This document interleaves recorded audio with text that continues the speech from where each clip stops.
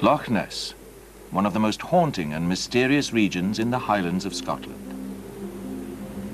Every year, around 1 million people are drawn to the loch to experience its unique atmosphere, to gaze upon its somber and majestic scenery, and perhaps catch a glimpse of the creature that dwells in its depths.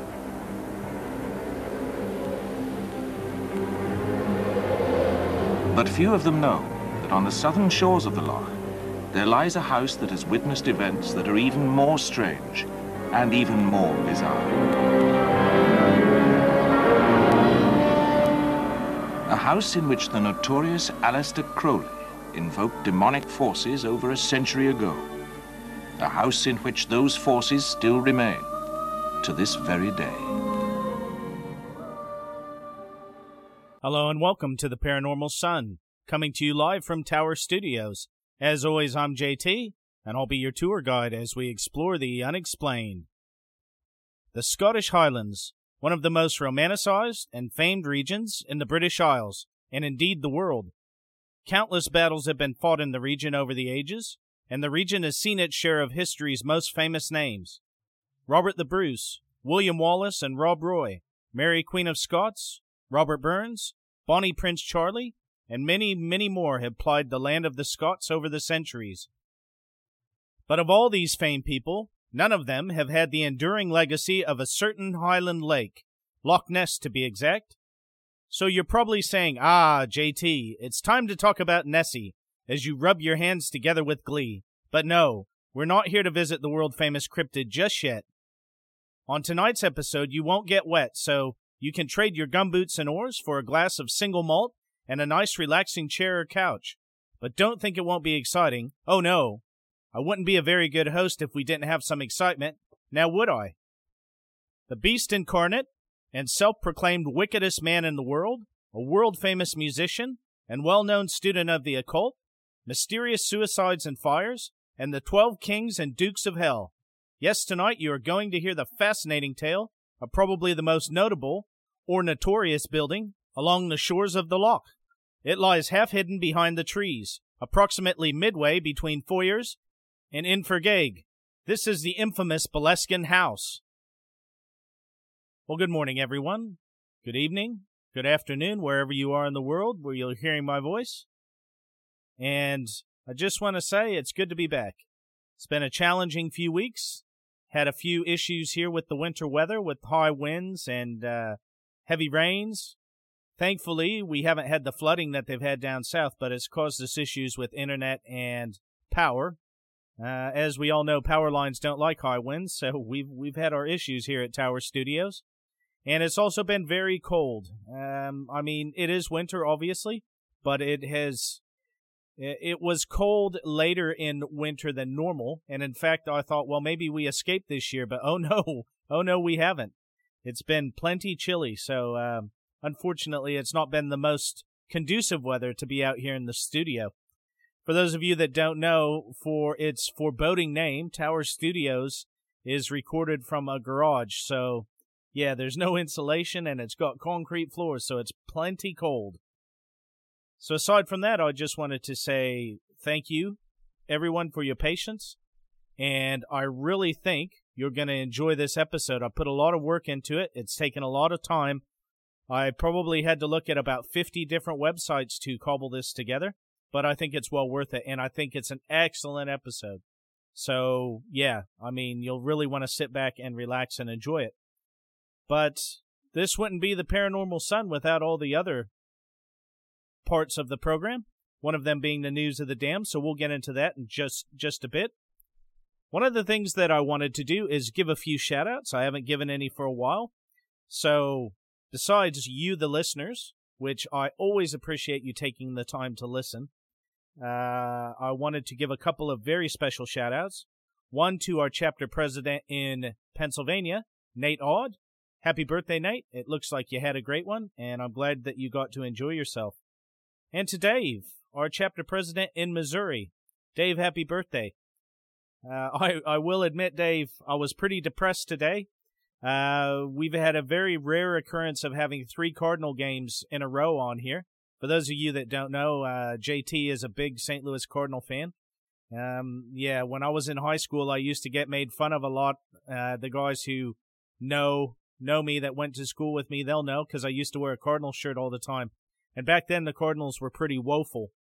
Well, they haven't had the best season, but the last 3 days in a row, the games have been on here, and that's a pretty rare occurrence. I can't ever remember outside of the playoffs them ever having the Cardinals on 3 days in a row. We kind of get mixed baseball specifically from ESPN. So it's been great, but today I saw the third game in a row, and I'd already recorded yesterday, so I recorded today's and I watched yesterday's. And oh man, I'll tell you what, yeah. It was one of those where when I finished up, I didn't know if I needed a drink or a psychiatrist or what. So they were leading 6-1 in the ninth inning against the Cubs, no less, our rivals, our bitter rivals. The first out, quote unquote, out of the inning was a wild pitch strikeout. So runner trots down to first.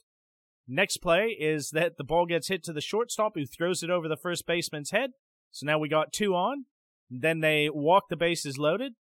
Long story short, our closer, who has set the record for starting his career for most saves to start a career without blowing a save, comes in when the game is 6-2, I believe, and proceeds to blow the game. And we lose 7-6. And of course, to add insult to injury, in the bottom half of the ninth, they go 1-2-3. They go really quiet like so. I'll tell you what, that was pretty depressing. I actually had to go and lay down and have a nap after the game. So, sorry to get too far aside, folks, but yeah, that was a pretty rough one. And Dave, yeah, we've had our talks about the Cards this year. It's been a pretty rough season, man. It's been pretty up and down. We just got back to 500, and then they laid an egg like that today. It was unbelievable. So hopefully today's game that I recorded that I'll watch later on, hopefully that's a little bit better. We'll see. So aside from that, I do have a sad bit of news, my friends. So you all know that Dave is on a podcast called The Old 77 along with Scott. And Scott, Matt, and Dave have been super supportive of the Paranormal Sun. And Scott and I go back a long way. We've known each other for, be about 30 years now. Just thinking, be about 30 years since I've known Scott. Well, unfortunately, Scott's mother's passed away, so... Scott, this is never easy when we lose loved ones, and hang in there, man. If there's anything I can do to help you out, you know I'm here, even if it's just someone to talk to. I definitely feel for you, Scotty. My mom's been gone now for 5 years, and yeah, it's some days it feels like it's been ages ago, and other days it just feels very fresh. So, We oftentimes, when our parents pass away, we know they're not suffering and everything else. Oftentimes they've been ill, but it's never easy, no matter what anyone says. So Scott, my condolences to you and the family, and hang in there, buddy. If there's anything I can do, you know where to find me. There is one other thing I wanted to say, folks. I've been very amiss at not doing more of this on social media in general, with the internet being down here and power issues, I couldn't really get on social media. But even before that, I'd kind of let it drop a bit because, to be honest, this podcast has been a full-time gig. I mean, it's like more than 40 hours a week between research, recording, trying to manage the social media. So I had kind of let the social media dip a bit anyway. But I had an appearance about a month or 6 weeks ago on another program. Now, that program is called Cafecito Time with Christina. And Christina, I do apologize for not doing more to promote that episode. But as I say, my hands have been a bit tied with the issues with the power and the internet. And then trying to get back into the studio and go hell-bent to try and get this episode out for you. But anyway, folks, I will have a link in the show notes, so you can go over there and check out that episode. It's a pretty short episode from memory. I think it was about half hour, 45 minutes, so it's not the typical 3-hour marathons that you've become used to here on the Paranormal Sun. So go over there and check that out, folks, if you are interested. Now, aside from that, just before I get into the news of the damned, a couple other things. First and foremost, for those of you who may be listening for the first time, if you're wondering where to go and find out more about the Paranormal Sun, the best way is just to go to the Instagram page, which is the_paranormal_sun. And there's a link in my profile there, which has basically got the links of everywhere you could want. You can also find that same link in the show notes of this episode and the other episodes.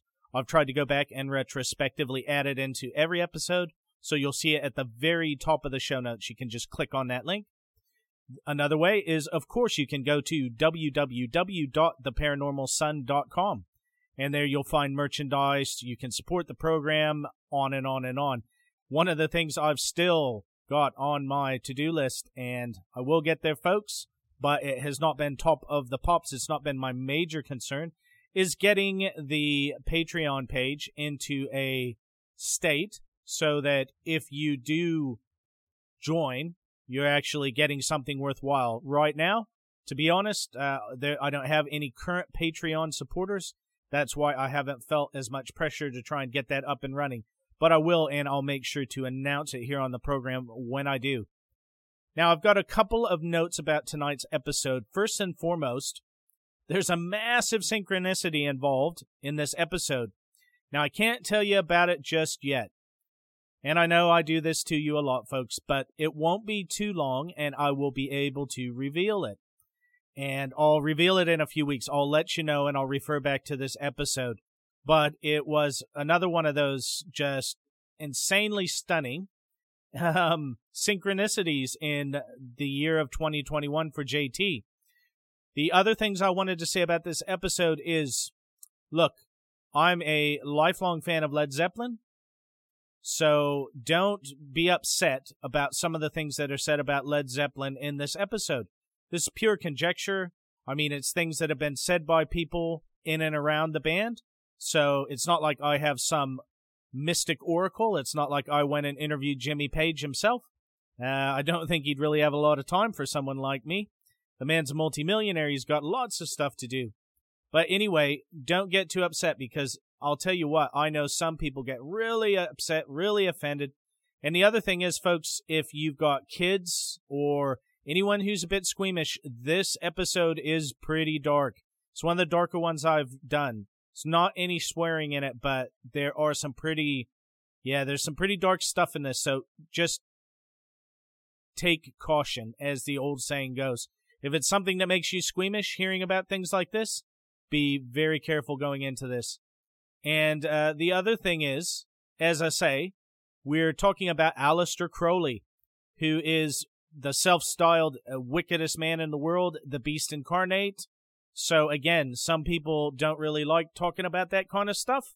So buyer beware, as the saying goes. Once we get through the news of the damned, we're getting straight into that stuff, okay? So black magic, ritual magic, esotericism, if any of that bothers you, my friends, this might not be the episode for you, just a heads up, all right? So with that being said, we're now going to move on to the news of the damned. Now, for those of you who are new to the show, the news of the damned is an homage to a gentleman named Charles Fort. Now, here's a little interesting side note for you. Now, I may have already known it before I heard it this week, but when I heard it, I went, oh, I don't remember hearing that in this story. So I'm pretty old school, right? I do like some newer things, of course. I try and keep an open mind, but I like to listen to a lot of things. If there's something I enjoy, I'll listen to it over and over and over again, be it music, be it audiobooks, etc., be it certain authors. And one of those authors is H.P. Lovecraft. Well, H.P. Lovecraft did I'd call it a short story, kind of novella type thing called The Dark Brotherhood. Now, in The Dark Brotherhood, my friends, they talk about Charles Fort. And I'll be damned, I don't ever remember that connection. But they talk about Charles Fort and his theory that we are basically some other species or some spacefaring species animals. We are basically cattle and chattel for people off-world. So yeah, interesting little tie-in, to tell you the truth. When I heard it, I went, because it's not the major focus of the story, but they talk about it for about 2 or 3 minutes, and I was just thinking, yeah, that is interesting. So yeah, anyway, Charles Fort was a gentleman from the early 1900s who was interested in all the things we carry and cover here on the Paranormal Sun. Unexplained, mysterious, strange lights in the sky, sea serpents, ghost ships, disappearing people, you name it. And Charles Fort was one of the first people who started recording these things that he found in periodicals, magazines, and newspapers of the day. And he gathered notes, and then he released 4 or 5 books about it and put it out there for people like you and I who enjoy these things to go through and read about and learn about some of this stuff.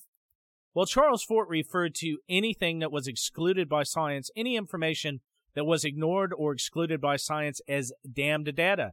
Therefore, this segment of the episode is always called The News of the Damned, as an homage to Charles Fort.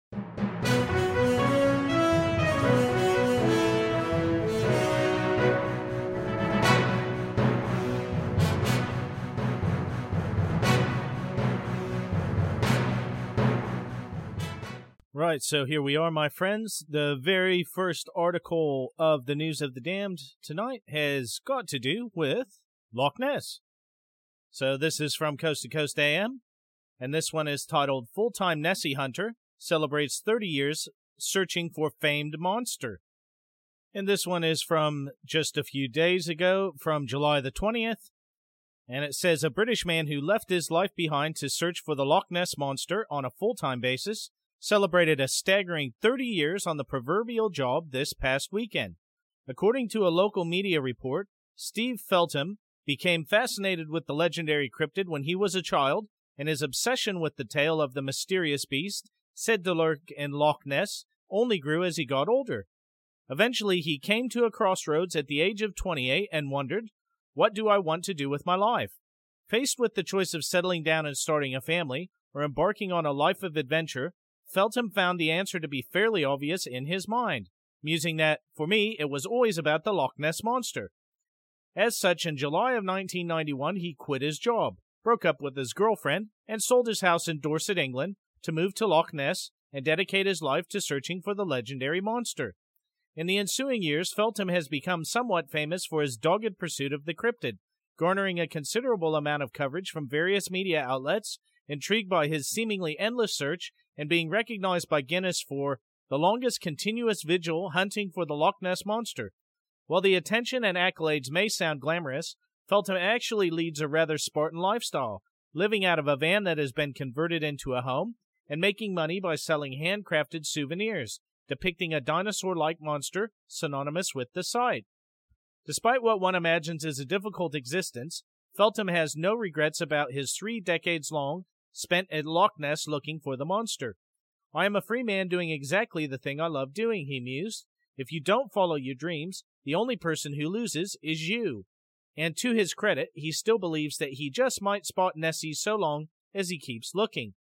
The odds are stacked against one man sat on a beach with a pair of binoculars, Feltham conceded, but I don't mind the extreme odds against me.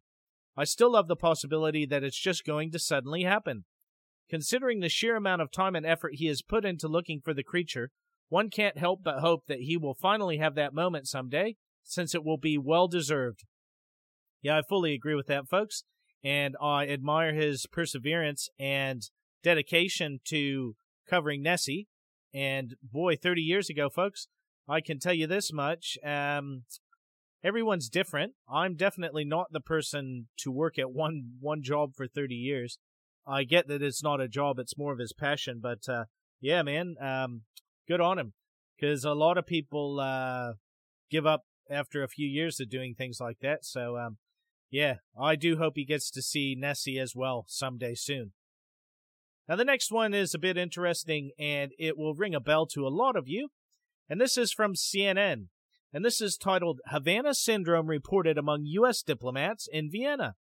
So I'm sure they're going to cover it over here in the article what the Havana Syndrome is, but I know a few of you have mentioned it before, like Jeff from Badgerland Legends has mentioned it to me, Jeff in Wisconsin. So, yeah, it's an interesting thing that's been going on.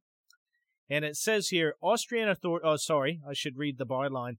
I've become used to Coast, where I don't have to worry about saying who's written it. So this is by Denise Ruby and Jennifer Hansler from CNN.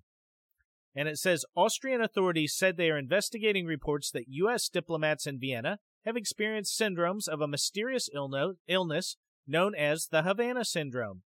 We take those reports very seriously, and according to our role as the host state, are working with U.S. authorities on a joint solution, the Federal Minister of European and International Affairs said Sunday.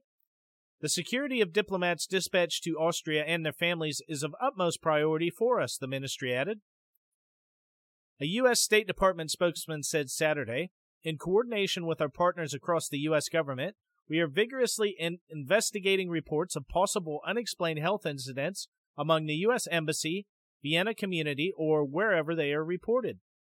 Victims of Havana Syndrome have reported a varying set of symptoms and physical sensations, including sudden vertigo, nausea, headaches, and head pressure, sometimes accompanied by a piercing directional noise. Some reported being able to step in and step out of those sensations by physically moving their bodies elsewhere. Some have been diagnosed with traumatic brain injuries and continue to suffer from debilitating headaches and other health issues years later. And I can tell you, folks, that's no joke because I've suffered from migraines my whole life. And when you get laid low with that, it's really difficult to do anything. Since the incidents began in late 2016 in Cuba, U.S. federal investigators have struggled to determine what or who is causing the mysterious symptoms. There have been cases reported in Russia, China, and elsewhere around the globe. And a Senate committee said in April the number of suspected cases appeared to be on the rise. In April, CNN reported on 2 separate incidents that occurred near the White House last year affecting National Security Council staffers.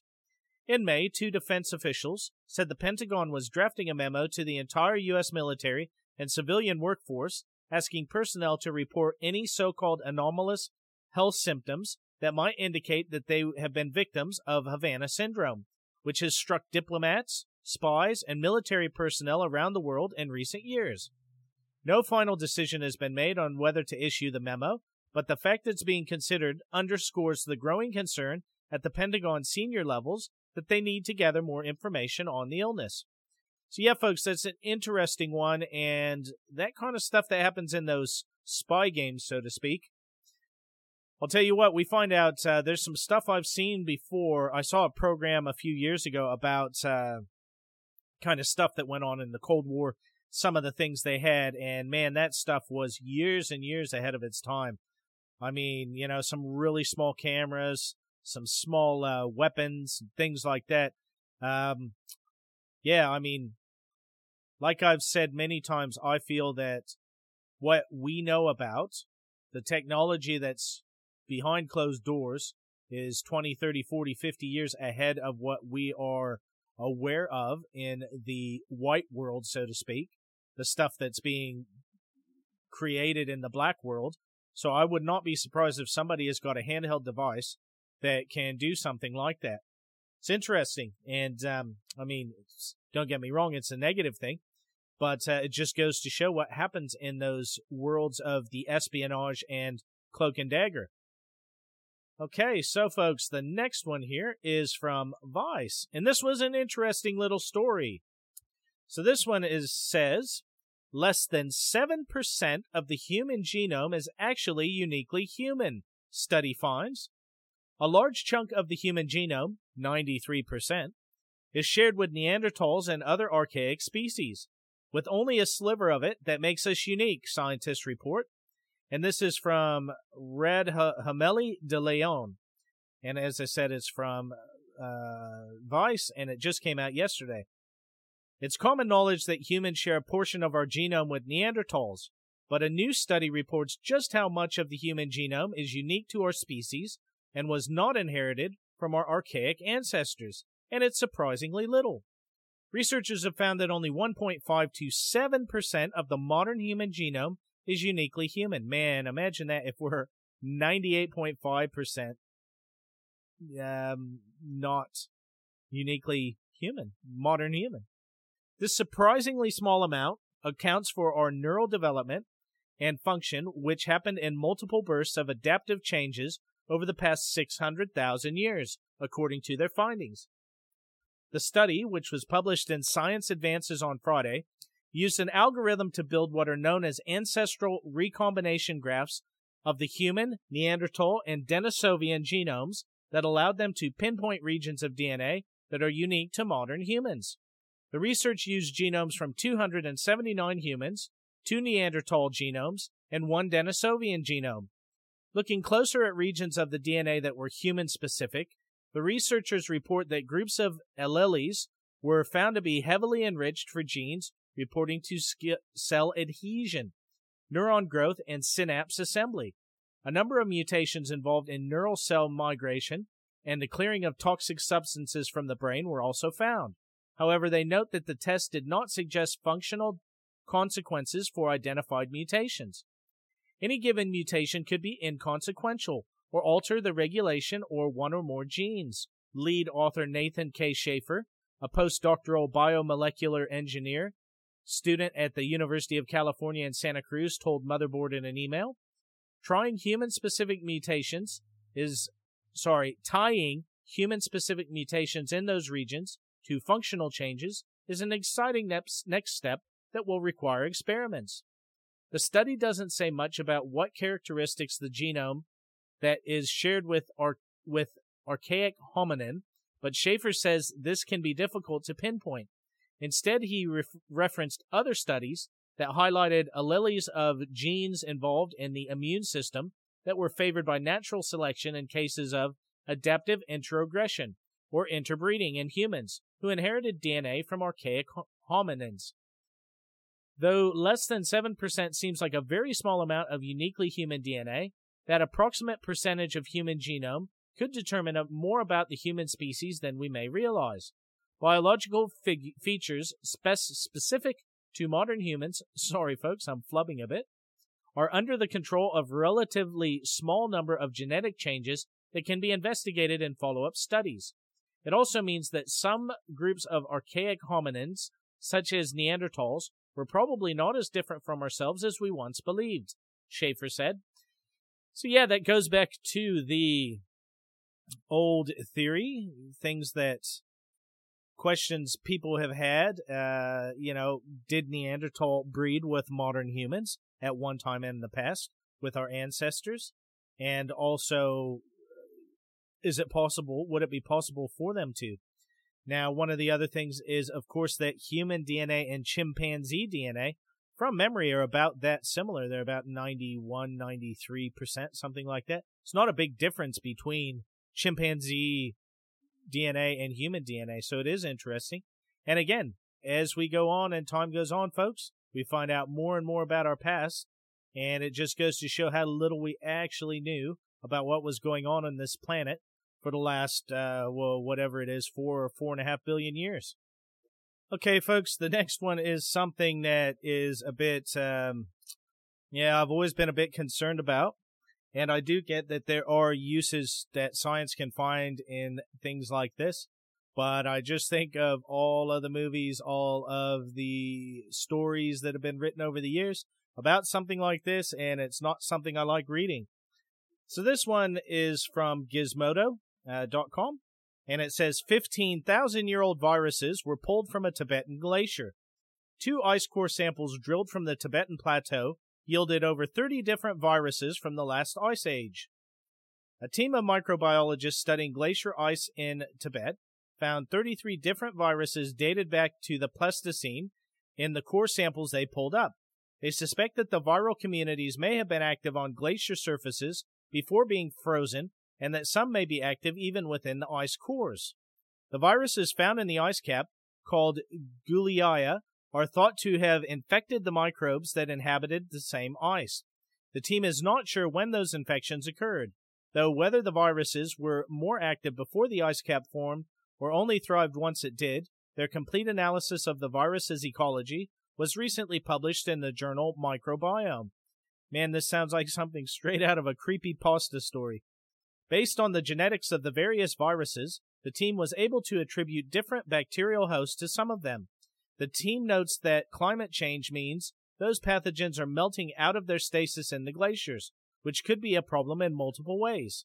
Such melting will not only lead to the loss of those ancient archived microbes and viruses, but also release them to environments in the future, according to the new paper. The team's cores were wrapped in plastic and put into cardboard sheaths encased in aluminum or aluminium. They were then shipped out of the ice cap in freezers on a truck, then a plane, then another plane, and then on a truck again, and are now stored at the Byrd Polar and Climate Research Center at The Ohio State University at a cool minus 30 degrees Celsius. That's minus 22 Fahrenheit. Those cores, and the viruses inside them, are likely of no threat to us. Yeah, I heard that before. The way we work with these cores, the viruses are immediately killed by the chemistry of nucleic acid extraction, so the viruses are not active, said co-author Matthew Sullivan, a microbiologist at Ohio State and director of the university's Center of Microbiome Science, in an email. Of the 33 viruses identified in the ice, 28 were novel, meaning they had not previously been documented by science. The frozen viruses came from families that typically infect bacteria. The team identified the viral elements after decontaminating the ice in a multi-step process. After scraping off the ice core surface in a lab environment with sterilized SAW, they washed the cores in ethanol and water and bathed them in ultraviolet light. Then the core samples were filtered, concentrated, and sampled for genetic material. Detected genetic material was then compared to virus genes set in a widely used database. About half of the viruses had genetic signatures that indicated they were built for ice ages. These are viruses that would have thrived in extreme environments, Sullivan said in a press release.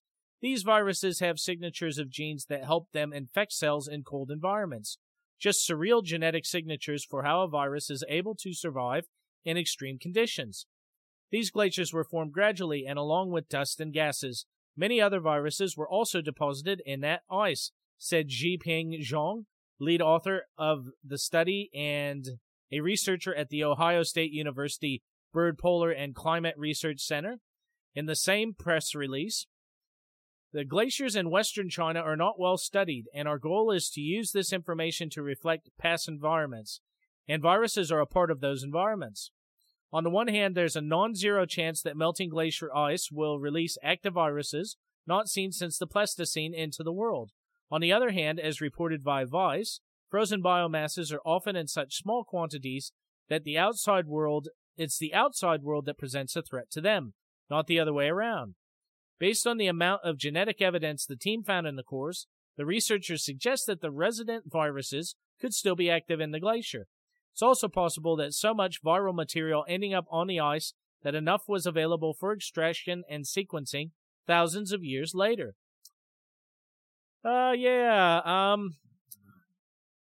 get what they're saying. Don't get me wrong, but I'd still rather not have it near me. How's that? All right, folks, so we're going to leave you with an interesting little one here. And this is from Mysterious Universe.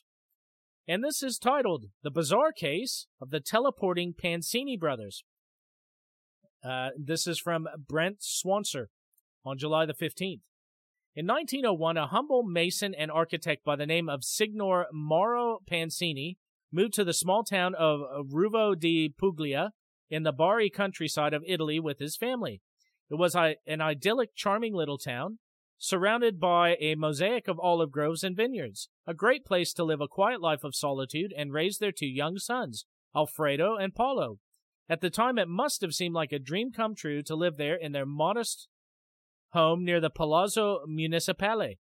The family moved in and began restoration work on the quaint old house. But within days of moving in, their dream house would turn into a bit of a nightmare, and it would all spiral into an account of poltergeist activity, strange happenings, and teleportation. It began with things seeming to be moved around and misplaced without anyone able to figure out how or why. Yeah, I swear that happens around here all the time. I swear that I left it in one place and it ends up in another place. But maybe that's just me getting old.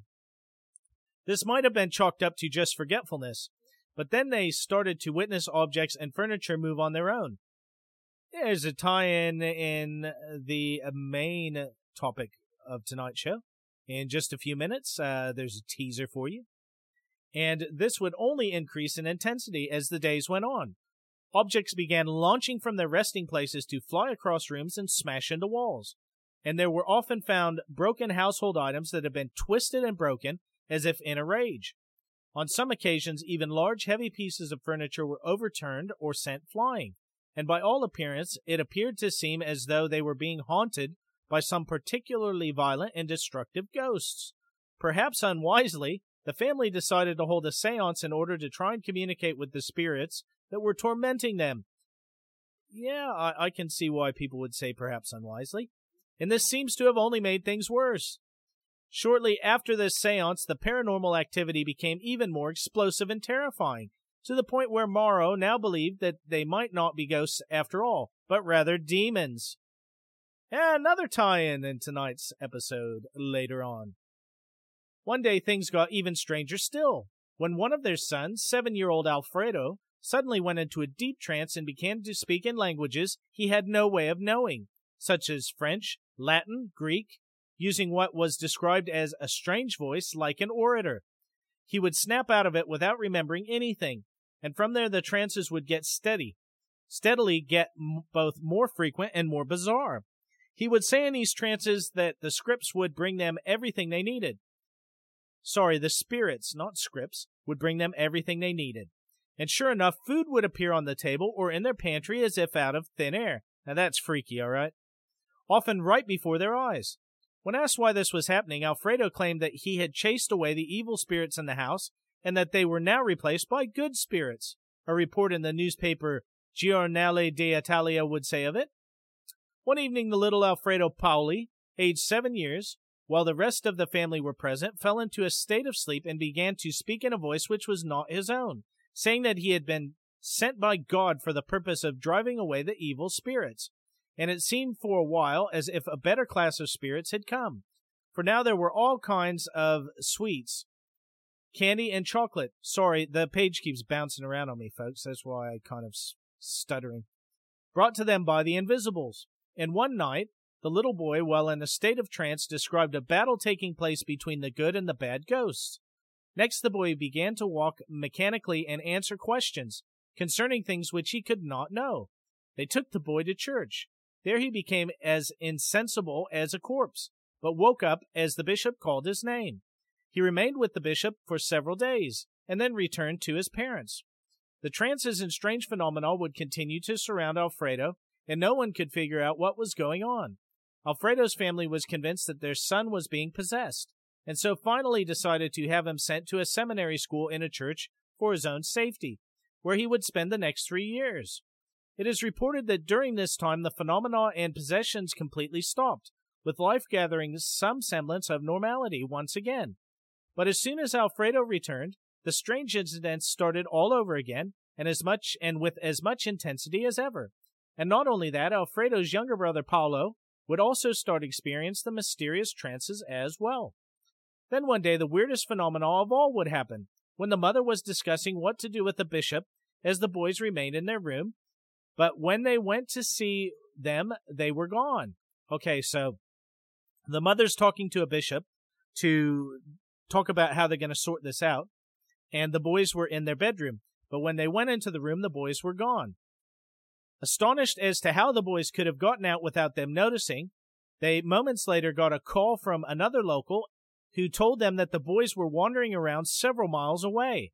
Thinking that they had disobeyed the order to stay in their room and had snuck out, their angry father locked them in their room. But once again they somehow got out, and this time had appeared at their uncle's house many miles away, seemingly instantaneously. On another occasion they disappeared into thin air right out of a moving carriage, only to be found at their intended destination when the carriage arrived. These instances of what seemed to be teleportation continued, and a report in the Giornale d'Italia would explain of the phenomena. One day the lad Alfredo and his brother Paolo, aged 8 years, were at Ruvo at 9 a.m., and at 9:30 a.m. they were found at the Capuchin convent at Malfatti, some 30 miles away.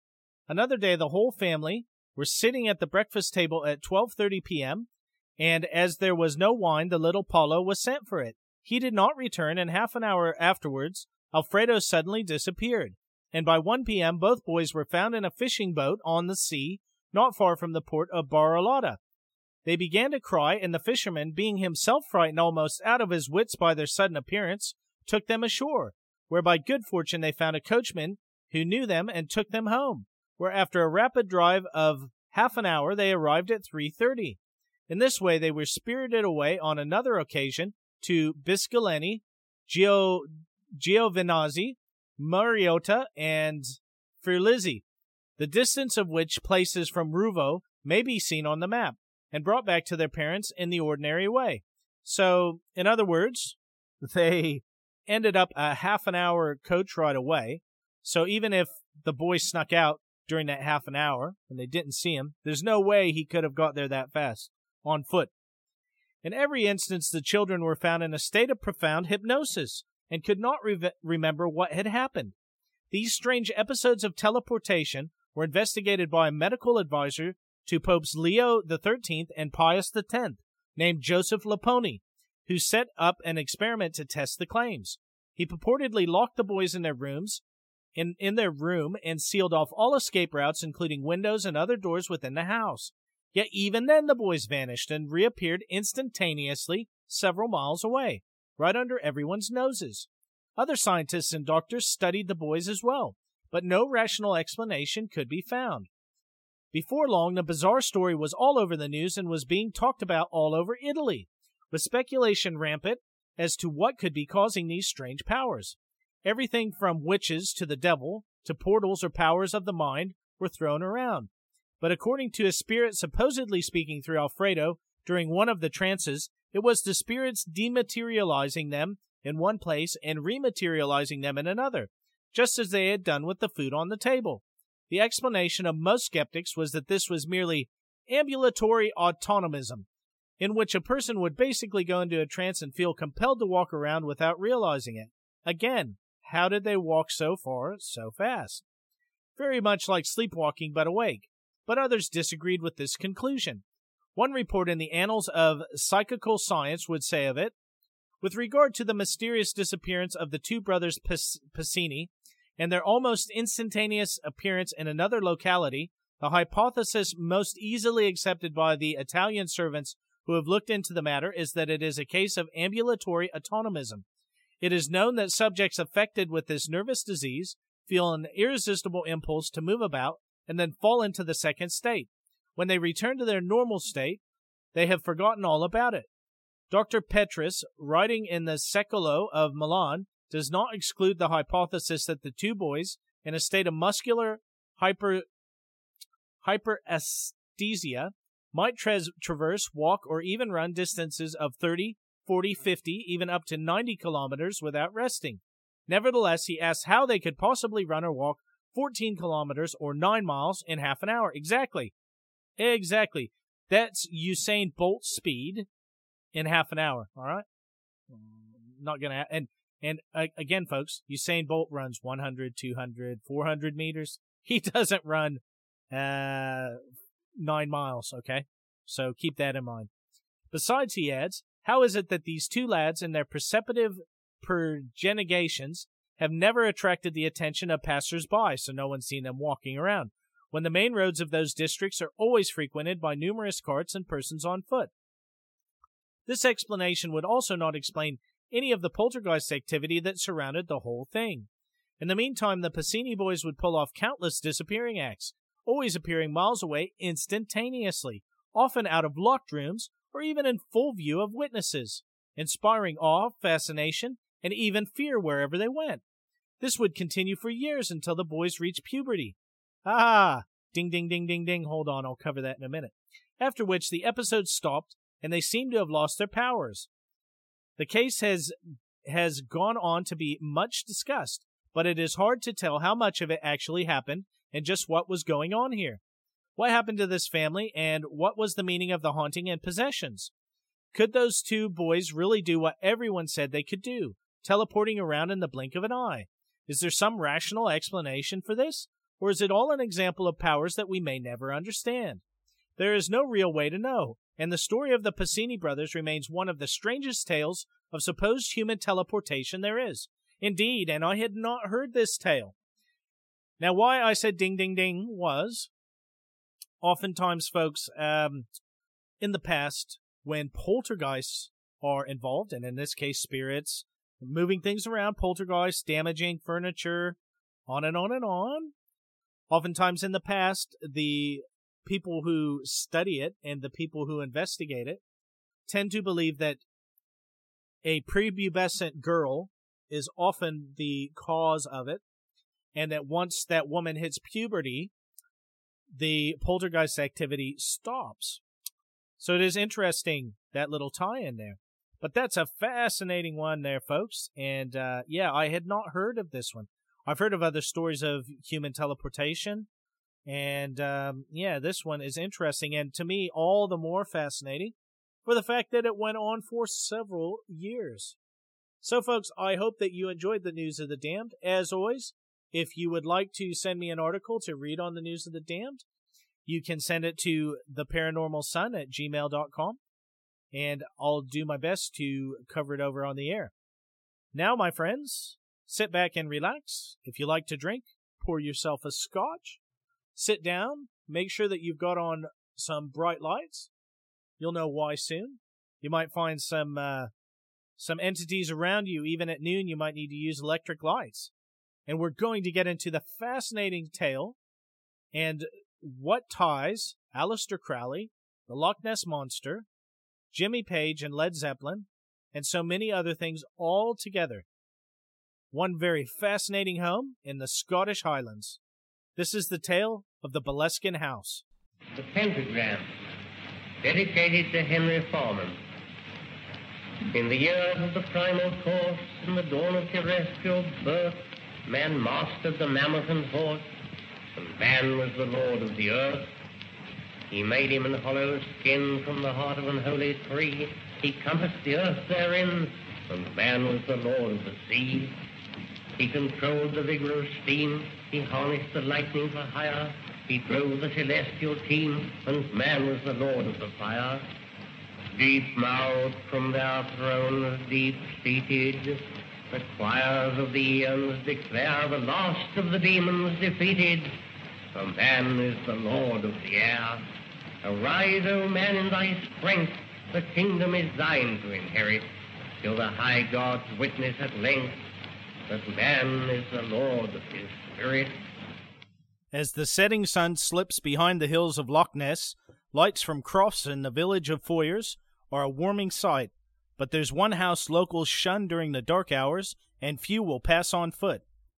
It's the Manor of Boleskine, the former home of Satanist Aleister Crowley, a house said to be full of spirits, that's been a center of the occult and black magic. Few know the secrets of the House of Evil and what Crowley did there. Shadow figures allegedly roamed around the entrance hall, with lights having to be used even on the brightest of days.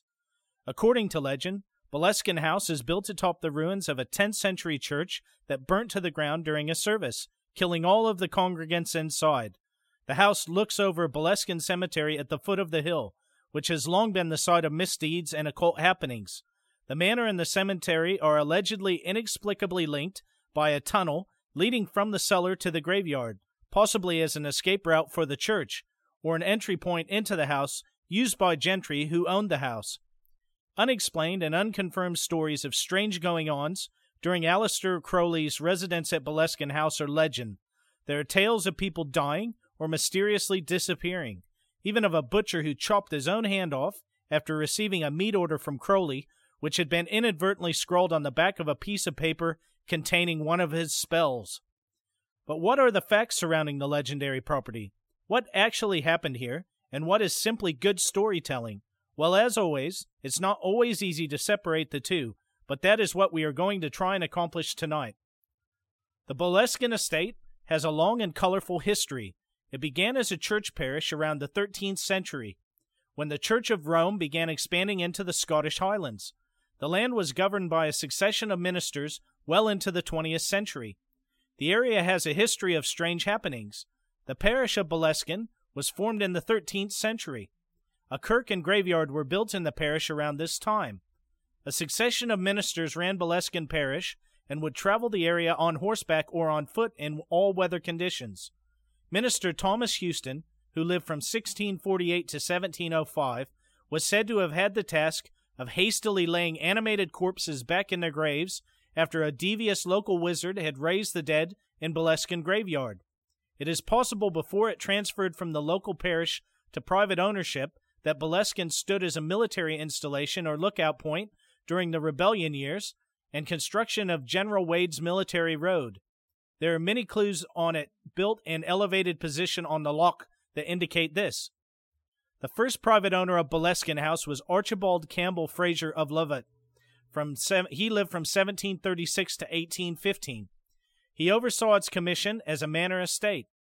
Archibald was the second son of the better-known Simon Fraser, the 11th Lord Lovat, nicknamed the Fox, who was notoriously known to play both sides during the Jacobite uprisings in the 18th century, who was notoriously absent at the Battle of Culloden with his fellow Frasers, and who was later captured and beheaded for treason at the Tower of London. It is said that Simon's head can be heard rolling up and down the corridor of the house. Archibald C. Fraser served as British consul in Tripoli and Algiers, and would serve as MP for Inverness-shire in Parliament. Archibald commissioned Boleskine House in the 1760s as a hunting lodge, although it was not finished until 1809.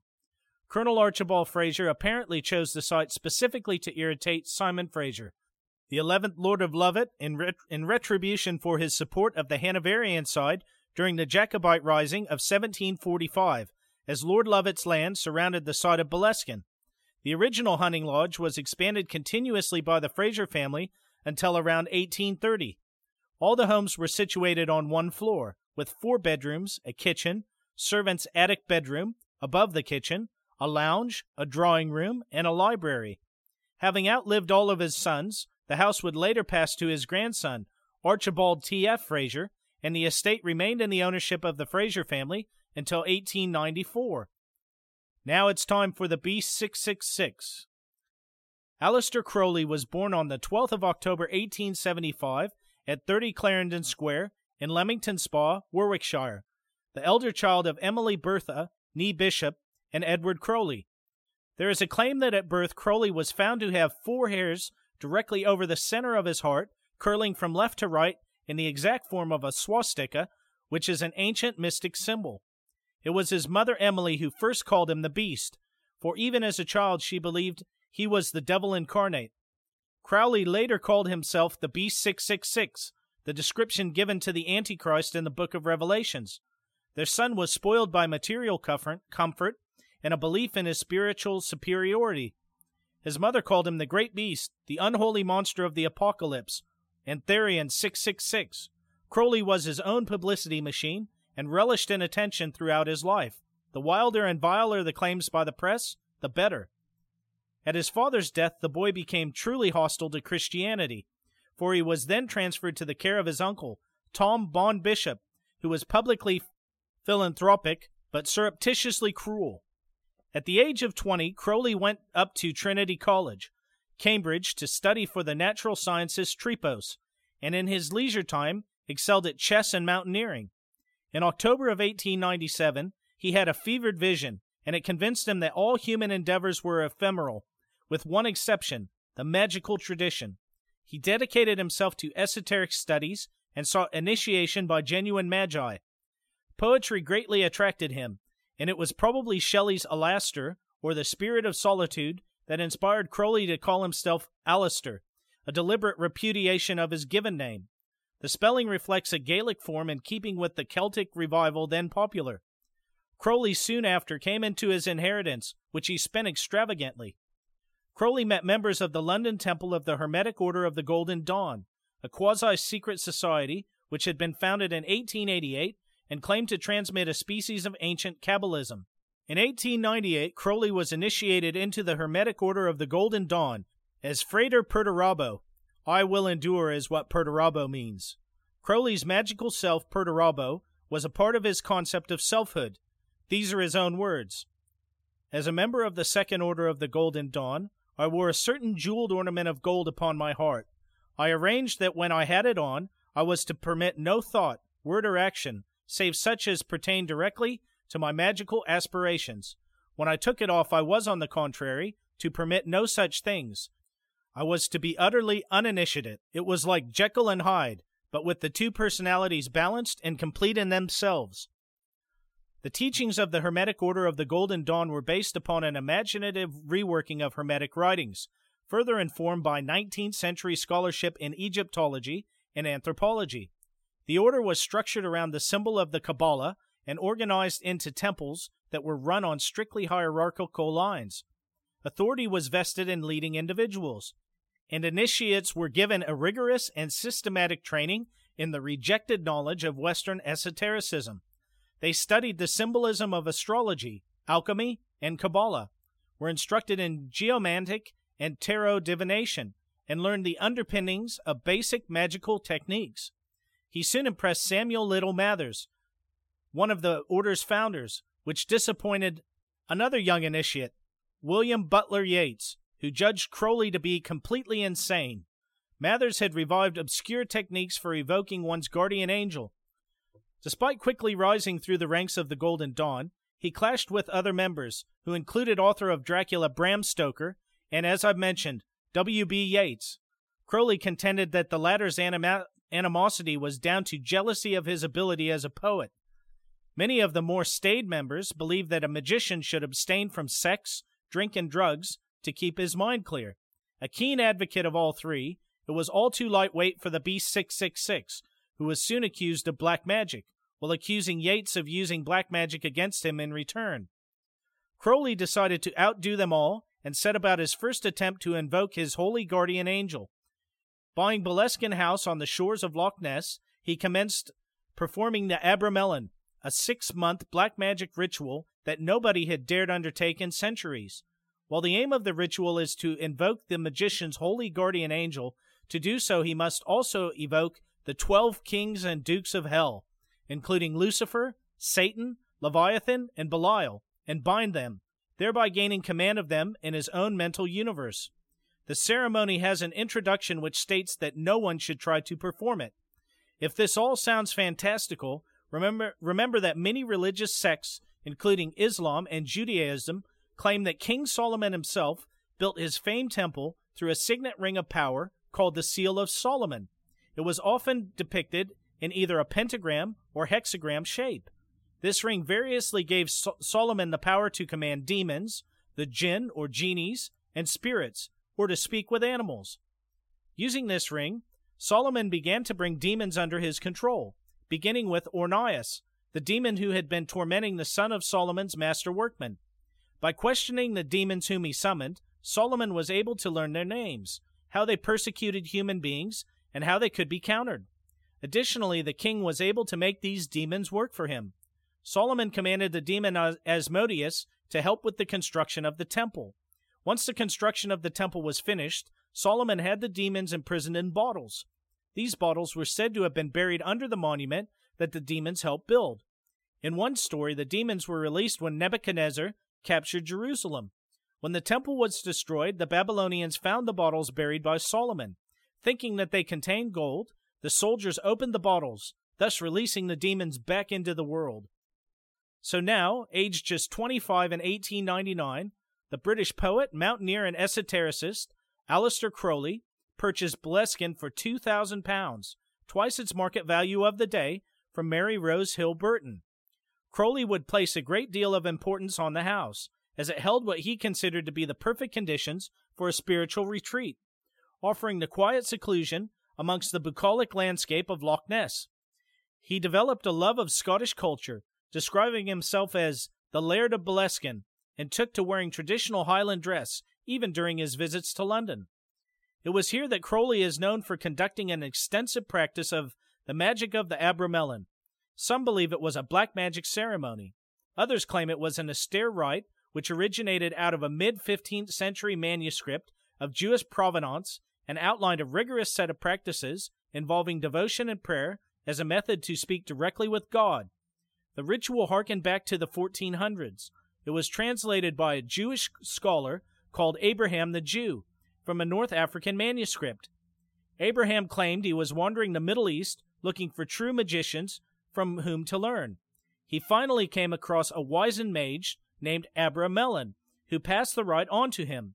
It dealt with the summoning of a guardian angel and the summoning and binding of the 4 great dukes of hell, Lucifer, Satan, Leviathan, and Belial. Leviathan, it should be noted, is an ancient sea dragon written of in Hebrew texts. The serpent is likened with the more ancient Lotan in the legends of what is now Syria, and the more ancient still Tiamat, the Babylonian dragon of chaos, and the even earlier Sumerian water dragon Kur. Now think about it for a second, folks. Just take a step back and think about that. So Leviathan, sea dragon, Loch Ness monster, summoning.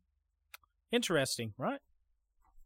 The ritual demanded idiosyncratic architecture, and Crowley had previously tried to replicate this in his London flat. Although not having the desired effect, strange things did happen there. In the great beast's own words, "During this time, magical phenomena were of constant occurrence. I had 2 temples in my flat, one white, the walls being lined with 6 huge mirrors, each 6 feet by 8, the other black, a mere cupboard in which stood an altar supported by the figure of a Negro standing on his hands. The presiding genius of the place was a human skeleton, which I fed from time to time with blood, small birds and the like. The idea was to give it life, but I never got further than causing the bones to become covered in a viscous slime." Exactly whose skeleton it was and how Crowley came about it is unclear, but it is featured in one of his most notorious and amusing spells. Althea Giles, a local artist and lover of one of Crowley's poet rivals, W.B. Yeats, was sent to visit Crowley. Yeats had her scratch his foe's hand with a brooch and carry a drop of the beast's blood back to her spouse. Yeats alleged using this as a spell component to invade Crowley's dreams. But more of the precious fluid was needed, and Giles was again sent back. This time, however, the beast was ready, and had already sprinkled Giles's apartment with a magic potion. Upon arriving at Crowley's flat, she became overcome with lust for the skeleton and made love to the blood and slime-infested cadaver. After this, she was promptly rejected by Yeats. I wonder why. Yet more happened at Crowley's flat, apparently on account of the occult decor. Again from Crowley. The demons connected with Abramelin do not wait to be evoked. They come unsought. One night Jones and I were out to dinner. I noticed while leaving the White Temple that the latch of the Yale lock had not caught. Accordingly, I pulled the door to and tested it. As we went out, we noticed semi-solid shadows on the stairs. The whole atmosphere was vibrating with the forces we had been using. We were trying to condense them into sensible images. When we came back, nothing had been disturbed in the flat, but the temple door was wide open, the furniture disarranged, and some of the symbols flung about the room. We restored order and then observed that the semi-materialized beings were marching around the room in almost unending procession. More on that later. When I finally left the flat for Scotland, it was found that the mirrors to take out, except by way of the Black Temple. This had, of course, been completely dismantled before the workmen arrived, but the atmosphere remained, and 2 of them were put out of action for several hours. It was almost a weekly experience, by the way, to hear of the casual callers fainting or being seized with dizziness, cramps of apoplexy on the staircase. It was a long time before those rooms were relet. People fled instinctively at the presence of something uncanny. Similarly, later on, when I gave up my rooms on Victoria Street, a pushing charlatan thought to better himself by taking them. With this object, he went to see them. A few seconds later, he was leaping headlong down the 5 flights of stairs, screaming in terror. He had sufficient genuine sensitiveness to feel the forces without possessing the knowledge, courage, and will required to turn them to account, or even endure their impact. The Abramelin was a text central to Crowley's new religion, Thelema, which he believed would help him make contact with his holy guardian angel. He reportedly required a house in more or less secluded location with a door that opened to the north from where the oratory could be delivered. One of the first things he did was to consecrate the southwest part of the house. That included the dining room. It became his temple, and to him it was the most important room. Crowley put a north-facing door in this room, which led out to a terrace of river sand. It's a flower bed today, and the spirits and demons Crowley was calling up had to enter from the north over river sand. To work the Abramelin magic was no simple task. The rituals of preparation take 6 months, starting in Easter, and several hundred spirits, many extremely dangerous, have to be evoked to vitalize a talisman to be used as an instrument of power. As laid down, Crowley built the door and laid out the terrace of river sand, which ended with a lodge outside the door where the spirits congregated. This gave him some protection, as the spirits, if thought too dangerous and uncontrollable, could be banished before entering the oratory or temple. Inside the temple room itself, Crowley built a wooden structure lined with the mirrors he brought from London. During Crowley's preparations, hosts of demons were attracted, some of which materialized. Throughout the district, great deals of damage were said to be done, and local people made detours of several miles through Stratherick to avoid the house. Despite these local difficulties, Crowley carried on. The house was considered perfect for the ceremony due to its relative seclusion, because, as Crowley put it, one must have a house where proper precautions against disturbance can be taken. This being arranged, there is really nothing to do but aspire with increasing fervor and concentration for 6 months towards the obtaining of the knowledge and conversation of the holy guardian angel. The house also sported the necessary opening to the north, as I've said, where Crowley built that terrace and adorned it with fine river sand. Now, I keep going over that, but there's a reason why. A place where, as proof of the ritual's progress, the footprints of spirits were to appear. So by putting down this fine river sand, he couldn't see the spirits, but he could see their footprints. Crowley considered this building to be the Thelmetic Qibla, a kind of esoteric Mecca or focal point for mystical energy, making it a powerful center for performing intense magical rituals. When the preparations had been set, Crowley began the ritual, citing in his personal diary a promise not to offend God or work ill against his neighbors. From there, Crowley planned to banish the demons once they had been summoned to the terrace, where he could see their footprints in the river sand. His intention for the ceremony were simple, if misunderstood by many. Crowley intended to evoke what he called the Lords of Darkness in a painstaking 6-month ritual that would compel them to serve the forces of good, a process hopefully culminating in contact by the higher self, or guardian angel of sorts, who would see Crowley through an enlightenment. As one can imagine, these so-called dark forces would not take kindly to being bound to the light and were expected to put up a fight. In his diary, Crowley described some of the odd effects the ritual was having on the property as it was performed. One day I came back from shooting rabbits on the hill and found a Catholic priest in my study. He had come to tell me that my lodge-keeper, a total abstainer, so that's someone who doesn't drink, for 20 years, had been raving drunk for 3 days and had tried to kill his wife and children. I got an old Cambridge acquaintance to take Rocher's place, but he too began to show symptoms of panic fear. Crowley's attempts to perform the full ritual at Boleskine failed. No one knows quite why, but the rite was never completed.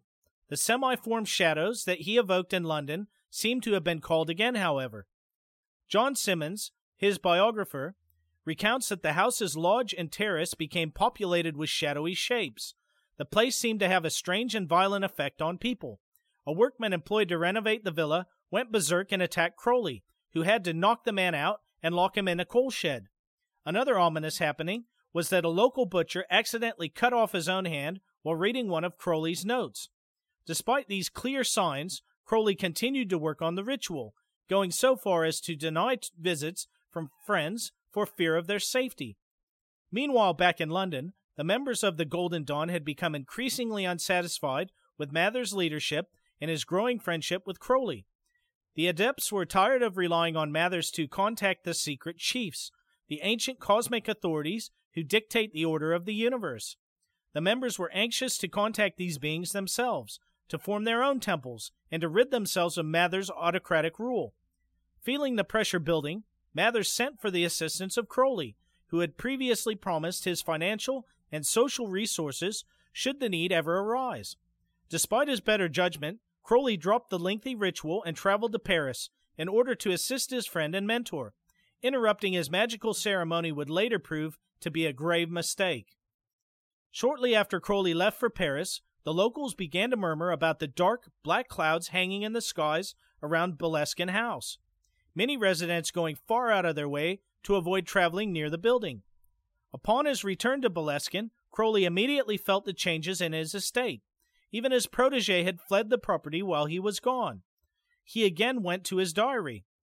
Besides these comparatively explicable effects on human minds, there were numerous physical phenomena for which it is hard to account.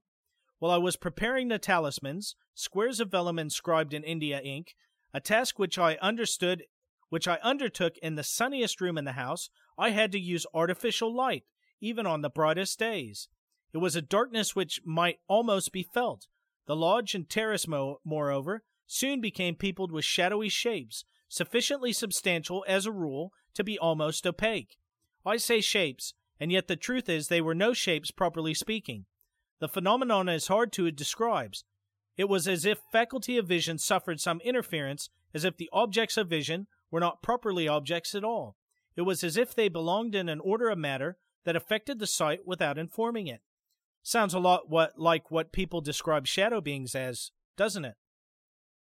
Crowley spent little more time at the house, instead leaving shortly thereafter for New York, and then Egypt, where he would again attempt to contact his holy guardian angel, this time claiming success. The Boleskine house then changed hands many times. The various owners all reported strings of terrible luck. Of his experiments in the Highlands, Crowley, who styled himself Laird of Boleskine and Abertarf, wrote, "The demons and evil forces had congregated round me so thickly that they were shutting off the light. It was a discomforting situation. There could be no more doubt of the efficiency of the operation." It is said the consequences of Crowley's time at Boleskine were long felt, with several personal tragedies associated with the house. Boleskine became so important to Crowley that he taught his followers to focus their spiritual intent in its direction. It was at Boleskine that Crowley worked on the Book of the Goetia, or Howling, which gives instructions on summoning spirits and demons, and it was thought to be so dangerous no one would publish it for many years. One employee of the estate attempted to kill his wife and children. It was claimed in Crowley's diary. His lodgekeeper, Hugh Gilly, suddenly lost his 2 children in sudden, unexplained circumstances. A housemaid is said to have gone mad, and again that local butcher cut his hand off while dealing with Crowley's order. Increasing financial problems forced Crowley to sell Boleskine by 1918. After the First World War, Hollywood actor George Raft was involved in a scandal selling shares for a pig farm that was supposedly built on the grounds of Boleskine, except for one thing. This farm never existed. After this, a newly married couple moved into the house. The wife was blind, and after a month the man walked out, leaving the woman wandering around and unable to see. Boleskine was then registered into the ownership of Dorothy C. Priestley, née Brooke, and plans were introduced in 1926 to make significant alterations and extensions to the house. However, these plans never came to fruition. Boleskine House passed through a series of owners after Priestley, being purchased by Foyers Hotels, Ltd. in 1944, then to David Shirley, Crichton Simpson in 1946, who a year later sold the property to John Robert Rankin Fullerton of Noblethorpe, Barnsley, Yorkshire. In 1960, the new owners of the property, Major Edward Grant, killed himself with a shotgun in the bedroom that had been used by Crowley for many of his satanic rituals.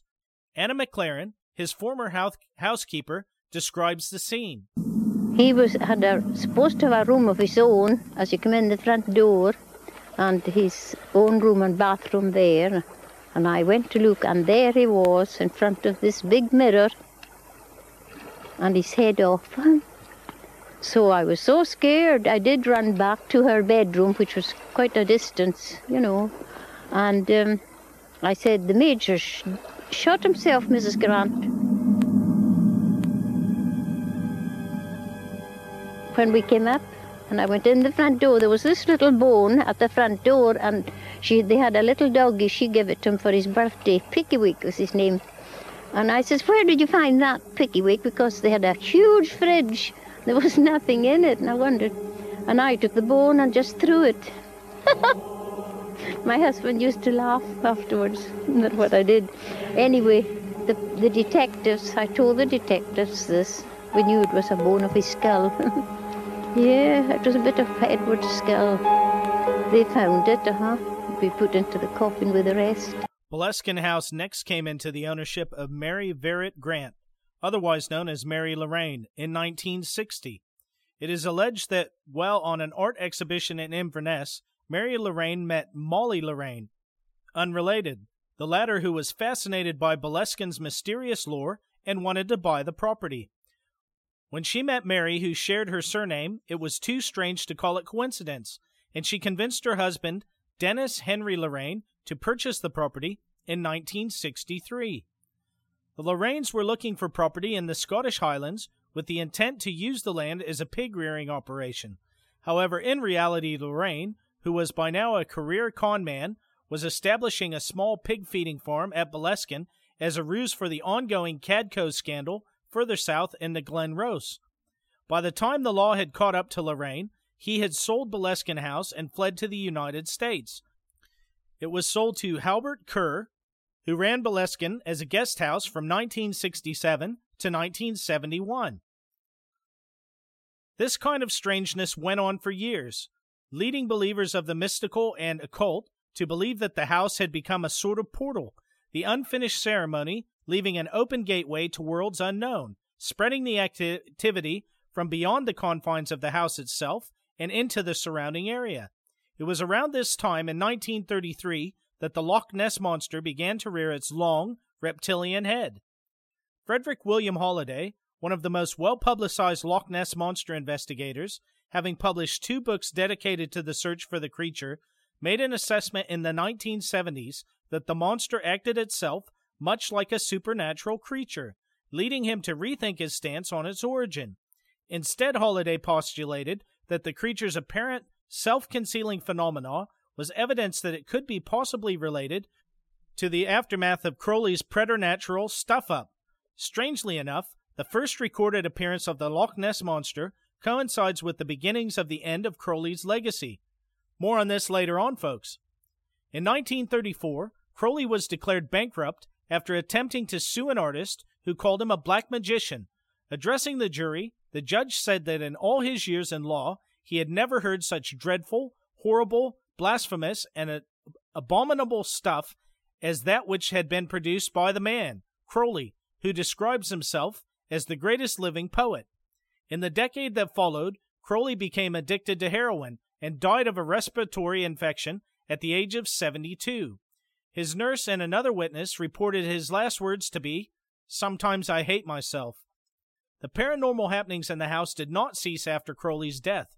In fact, word of the Boleskine house's notoriety began to spread like wildfire.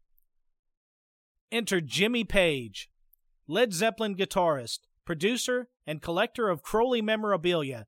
Jimmy Page was the next owner of Boleskine House in 1971. Page sought to remodel the house with a Crowley-like theme. Despite this, Page spent little time at the house itself. He bought Boleskine House on the southern bank of Loch Ness, driven by his long interest in the work of Victorian occultist and magician of the black arts, Aleister Crowley, who, as we have covered, lived here in the early 1900s. Page may only have visited a handful of times, but the rock god is forever linked to what has been dubbed the most notorious home in the Highlands. Do What Thou Will is inscribed on Led Zeppelin's Led Zeppelin III vinyl. Page owned the house for over 22 years, but he spent only 6 weeks there in that time. Was he just busy living the rock and roll lifestyle, or was there something more ominous to it? Jimmy Page has his own dark connection to the occult, as you are about to hear. The Curse of Led Zeppelin. People started to whisper about this in the late 70s. Nobody had any particular facts, but when Zeppelin drummer John Bonham died in September of 1980, things started to pick up. Led Zeppelin are a band riddled with the kind of rock and roll stories that would make Spinal Tap blush. In fact, in many ways, the band are usually the source of most rock and roll legends and tales.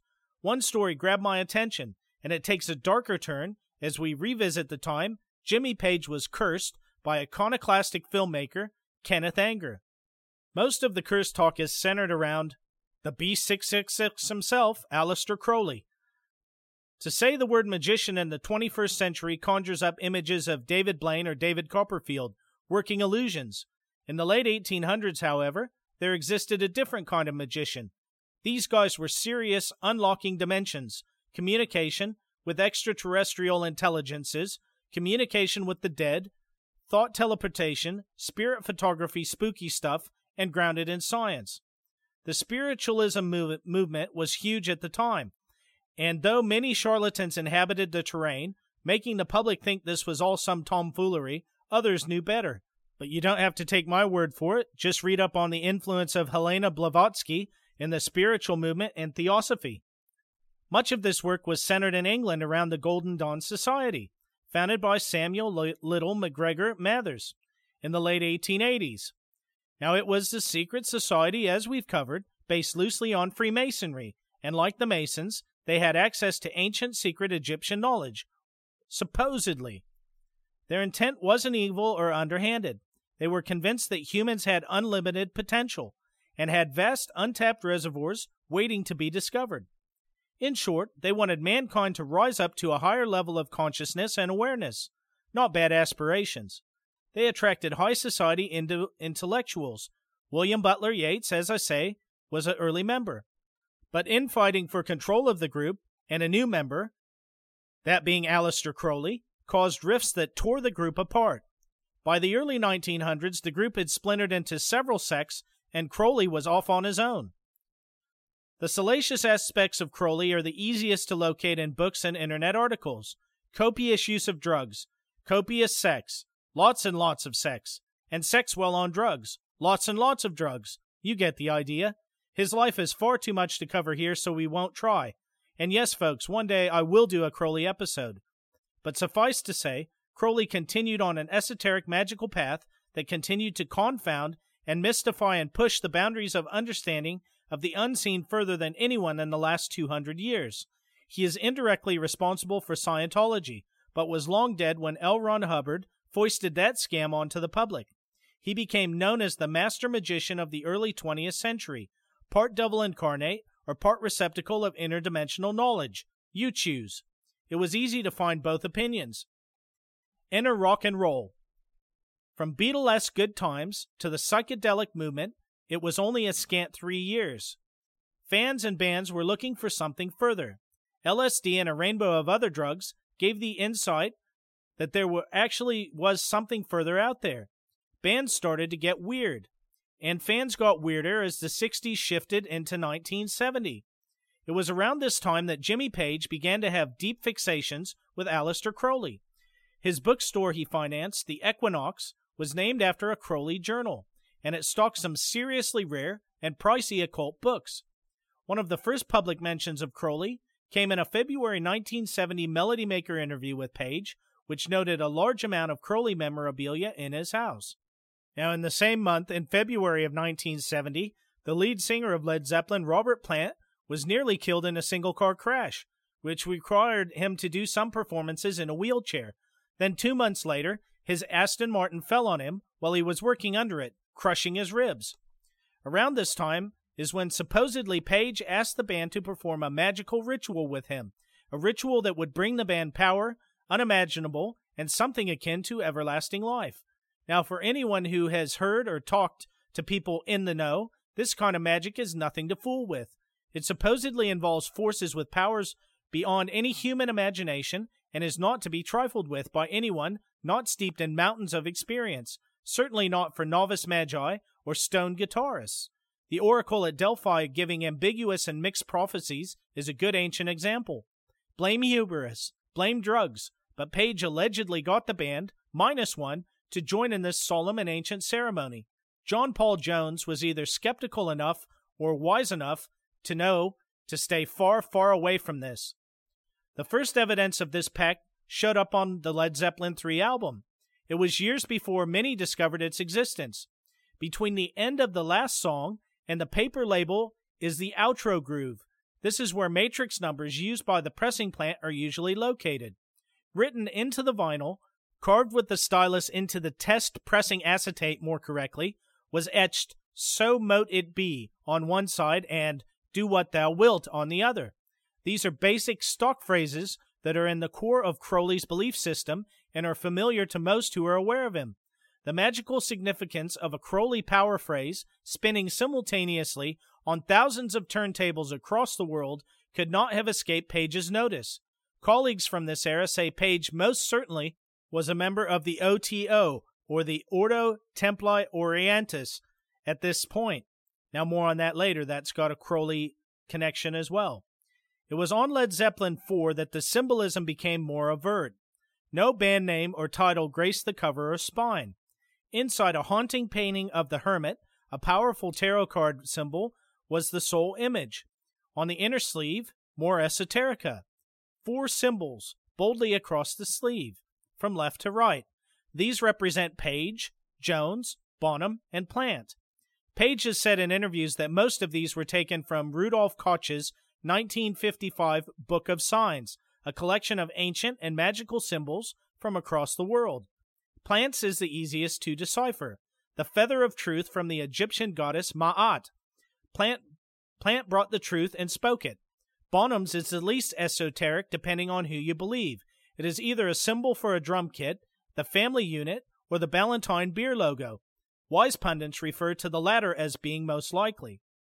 John Paul Jones's logo, likely chosen by Page, is an ancient Celtic symbol with different meanings and was co-opted by the early Christian church as a meaning for the Trinity. The famed Zozo symbol is harder to pin down. Page famously has said he will never tell anyone what it means, but that it has obvious magical and occult significance.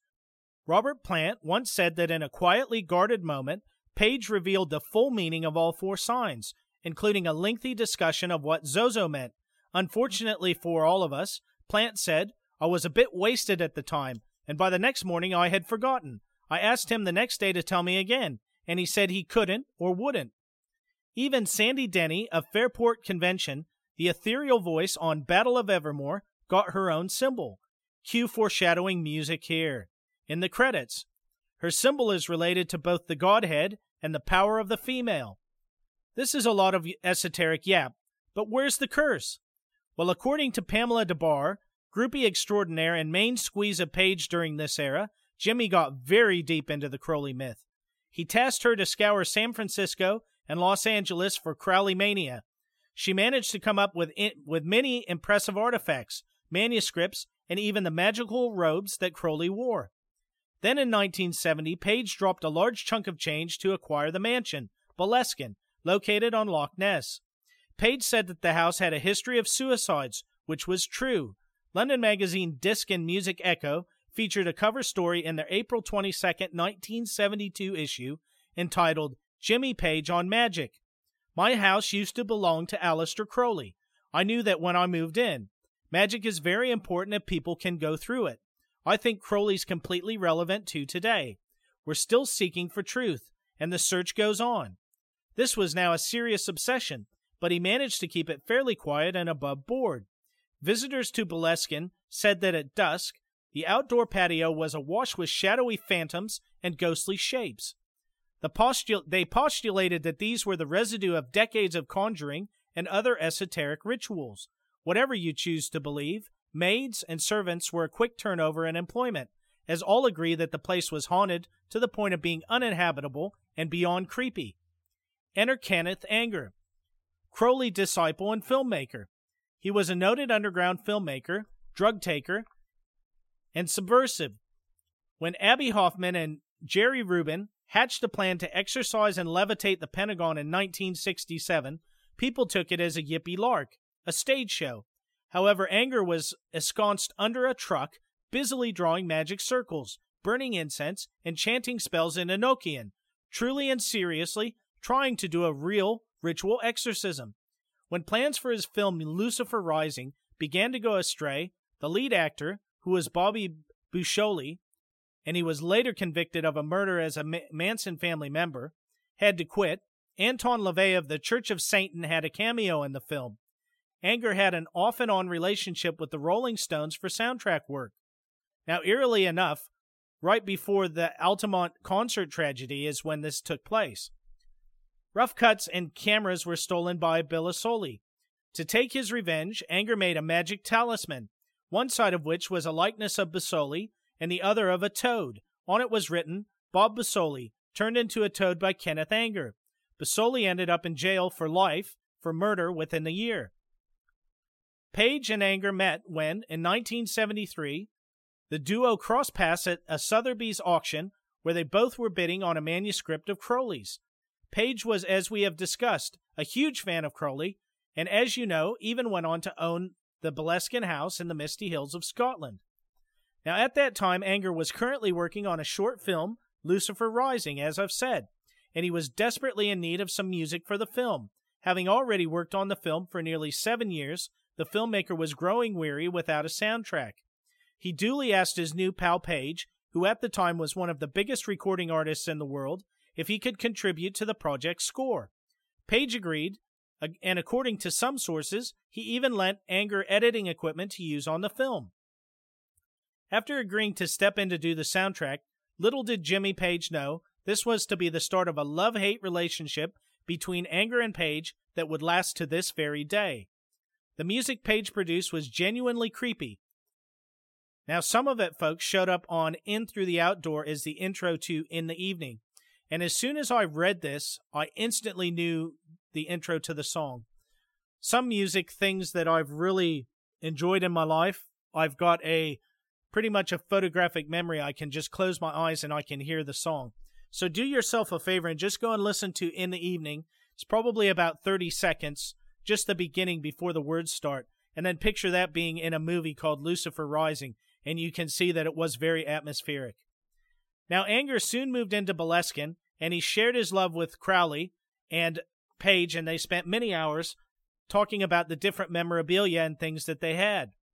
The guitarist would go on to contribute up to 20 minutes of spine-tingling music to the film, the kind of music that makes you pray to Satan for salvation.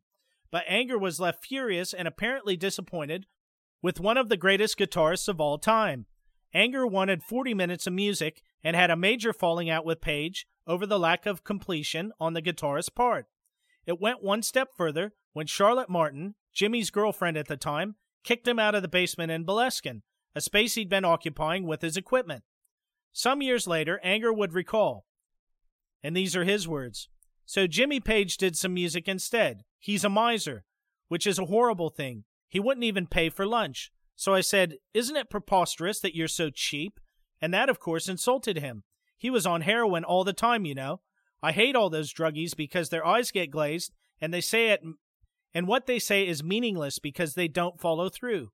I said, 'Okay, Jimmy, I need exactly 40 minutes, but he only gave me 20. I said, 'What am I supposed to do, play it twice? I need 40 minutes. I need a climax. Like the film is the end and the beginning of the world. You've got to give me that big music.' It led to Anger and Page really falling out, and in turn Anger publicly cursed Page and his girlfriend Charlotte, apparently drawing on his occult leanings. How successful the curse was on the multimillionaire, highly regarded guitar maestro was to be seen, though many do attribute the bad luck which fell on Robert Plant as down to Anger's curse. According to Anger, he's a multimillionaire miser. He and Charlotte, that horrible vampire girl, they had so many servants, yet they would never offer me a cup of tea or a sandwich, which is such a mistake on their part, because I put the curse of King Midas on them. If you're greedy and just amass gold, you'll get an illness. So I did turn her and Jimmy Page into statues of gold, because they both lost their minds. He can't write songs anymore." Anger was eventually asked to leave Page's house, where he had been living, as the relationship degenerated, and Page pulled out in 1975. Anger did a major flame job in the media publicity, but privately said he had cursed Page and Zepp with one monster of a spell, the hugest psychic whammy he could conjure, replete with the worst Crowleyisms he could muster. This is where things really started to go south. Now first, Robert Plant was in yet another horrific car crash, plunging off a cliff in Greece in 1975, nearly killing himself, his wife, and his young son, Carrick. This forced a cancellation of the remainder of the Physical Graffiti tour and postponed the recording of the Presence album, which Plant was forced to record in a wheelchair. The Makeup tour was then plagued by a plethora of highly negative events. A sudden case of laryngitis for Plant after the band had shipped all of their equipment and instruments to the States meant zero rehearsing was possible. Ticketless fans in Cincinnati rioted and stormed the gates, oddly the site of the infamous trampling incident at The Who 2 years later that killed 11. In San Francisco, manager Peter Grant and John Bonham roughed up Bill Graham and nearly beat a Bill Graham employee to death, Bonham and Grant narrowly escaped serious charges and incarceration. Then Carrick got sick. The best physicians that money and private jets could afford all had the same answer: we have no idea what's wrong. Carrick passed away in 1977, right after the Graham incident, and as the band arrived in New Orleans, they got the news. The tour was immediately canceled. Plant quit the band and music in response to Page and Jones not showing up to his son's funeral. By now, Zeppelin truly seemed cursed. Things continued to implode. Page was nearly comatose on a daily basis from his crippling heroin addiction. Bonham's alcoholism raged out of control, and he became increasingly violent and unpredictable. In 1978, Sandy Denny, the goddess of Battle of Evermore, plunged drunkenly down a flight of stairs and fatally broke her neck. Finally, on the 24th of September 1980, John Bonham was picked up by Led Zeppelin assistant Rex King to attend rehearsals at Bray Studios for a tour of North America, to begin on the 17th of October in Montreal, the band's first since 1977. During the journey, Bonham asked to stop for breakfast, where he drank 4 quadruple vodka screwdrivers. That's 16 shots, between 400 and 560 milliliters of vodka, also equivalent to 9 to 13 American standard drinks. He then continued to drink heavily after arriving in rehearsals. The band stopped rehearsing late in the evening and then went to Page's house, the Old Mill House in Clewer, Windsor. After midnight on the 25th of September, Bonham fell asleep. Someone took him to bed and placed him on his side. Handlers tucked him in bed. He'd only drank 40 shots. He would be fine. Led Zeppelin tour manager Benji LaFerve and John Paul Jones found him unresponsive the next afternoon. Bonham was later pronounced dead at 32 years old, and so was Zeppelin. The curse had cut a swath through the band in under 5 years. Only John Paul Jones, the only one not to sign the supposed pact, remained unscathed. When all is said and done, it is pretty easy to chalk all of the above up to circumstance and chance. Eerie circumstances, but nevertheless a round of odd coincidences. Page had said several times in interviews that he was using a system that worked. When asked about Crowley, clearly occult practices were genuinely involved on some level, and some creepy and frightening personages dance in the background of the story. Anger does seem to be a demonstrable potential curse source. Things started to backfire just as the band became the worldwide legends they had tried to magically invoke. Perhaps Kenneth Anger's whammy curse was something that tipped things already in motion. Perhaps Page had violated the 4th pillar of the OTO commandments, to be silent, by dropping some larger hints as to what he was into in 1970s interviews, which drew some commensurate magical actions. But this is the thing that gets me. When so-called black magicians mess with this stuff, they usually do a protective spell on themselves for extra safety, because blackish magic is notorious for either backfiring or not working in the way it was supposed to. Just think of the story of the monkey's paw folks. Collateral damage around events associated with this behavior is well known. But Page's extra level of spell could be simple, like, make sure nothing happens to me. And looking back on Page's career since 1980, his level of heroin addiction, lack of production musically, failed Zeppelin reunions, and general dearth of accomplishments, after nearly 2 decades of brilliance, it gives one pause. Nothing, literally nothing, has happened to him, good or bad, just as it was phrased. And a fairly decent body count to go along with it, just enough to make you wonder, really wonder. So one of the weirder stories you'll hear today ends with the director cursing one of the greatest guitarists ever to have walked the earth. Safe to say, he probably can still write a tune or two. Maybe this one is in the right vein. Mean old devil taught me to weep and moan. I said that mean old devil, he taught me to weep and moan. 'Cause when he gives you something, baby, your soul is no longer your own. That mean old devil, he taught me how to scream and wail. Yeah, that mean old devil, that joker set me up to fail. He said I'd be famous, he promised me a fortune in gold. He said it wouldn't cost a penny, at least not till I grew old. Well, my hair's now silver, and I'm not feeling too well. I said that dirty rotten liar, now I'm going to burn in hell. If you're trying to get there, brother, better change your ways. You better listen to me, or you'll regret it the rest of your days. Crying won't help you, praying won't do you no good, 'cause when he gets a hold of you, You'd Run Away If You Could. Sound familiar? This is an alternate version of the blues song When the Levee Breaks that Zeppelin covered with its more toned-down lyrics as the final track on Led Zeppelin IV, or the aforementioned Zozo album. Page did little to deflect the darker rumors throughout Zeppelin's history. These rumors included that he worshipped Satan, perhaps sensing that they were good for business. In a quote from Page, he said, "I don't really want to go on about my personal beliefs or my involvement in magic," he told the Rolling Stone. "I'm not interested in turning anybody on to anybody that I'm turned on to. If people want to find things, they can find them themselves." Page went on to claim that bad vibes ran through the 18th century property, where he was adamant the head of an executed man, again believed to be Lord Lovat, who fought with the English during the 1745 Culloden Uprising, could be heard rolling around the floor. When the interviewer went on to clarify that Page himself never had contact with the spirits, Page cut in. "I didn't say that. I just said I didn't hear the head roll." He went on to tell the interviewer that he preferred not to discuss the issue further.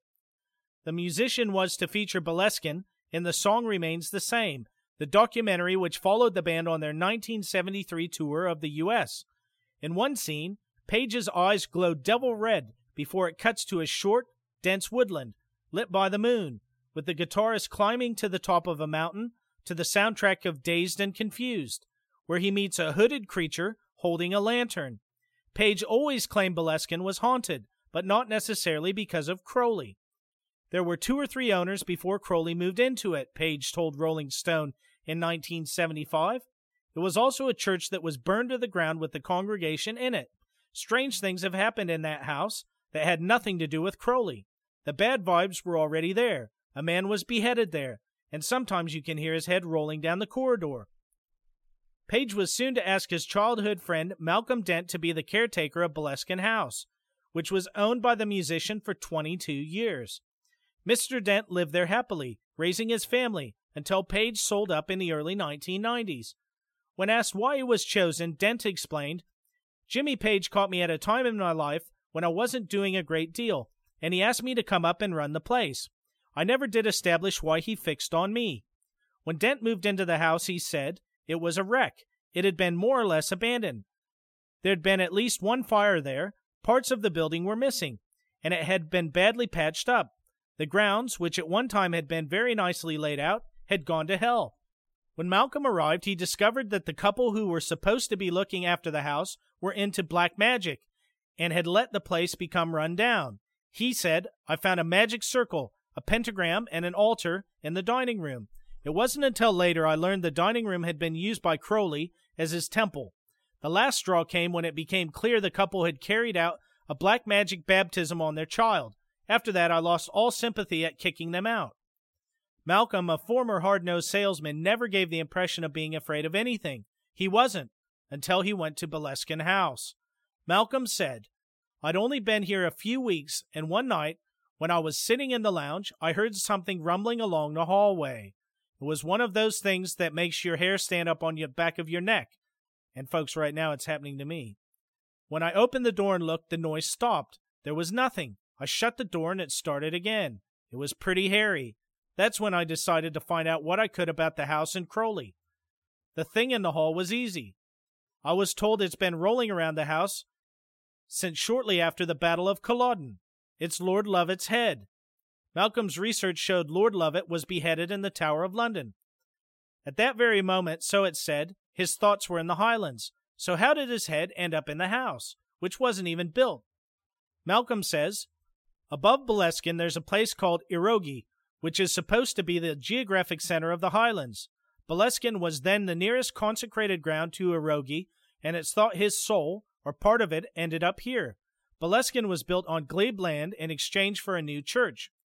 Crowley mentions it in his autobiography. He says when he put a billiard table in one of the rooms, the head took to rolling about on it.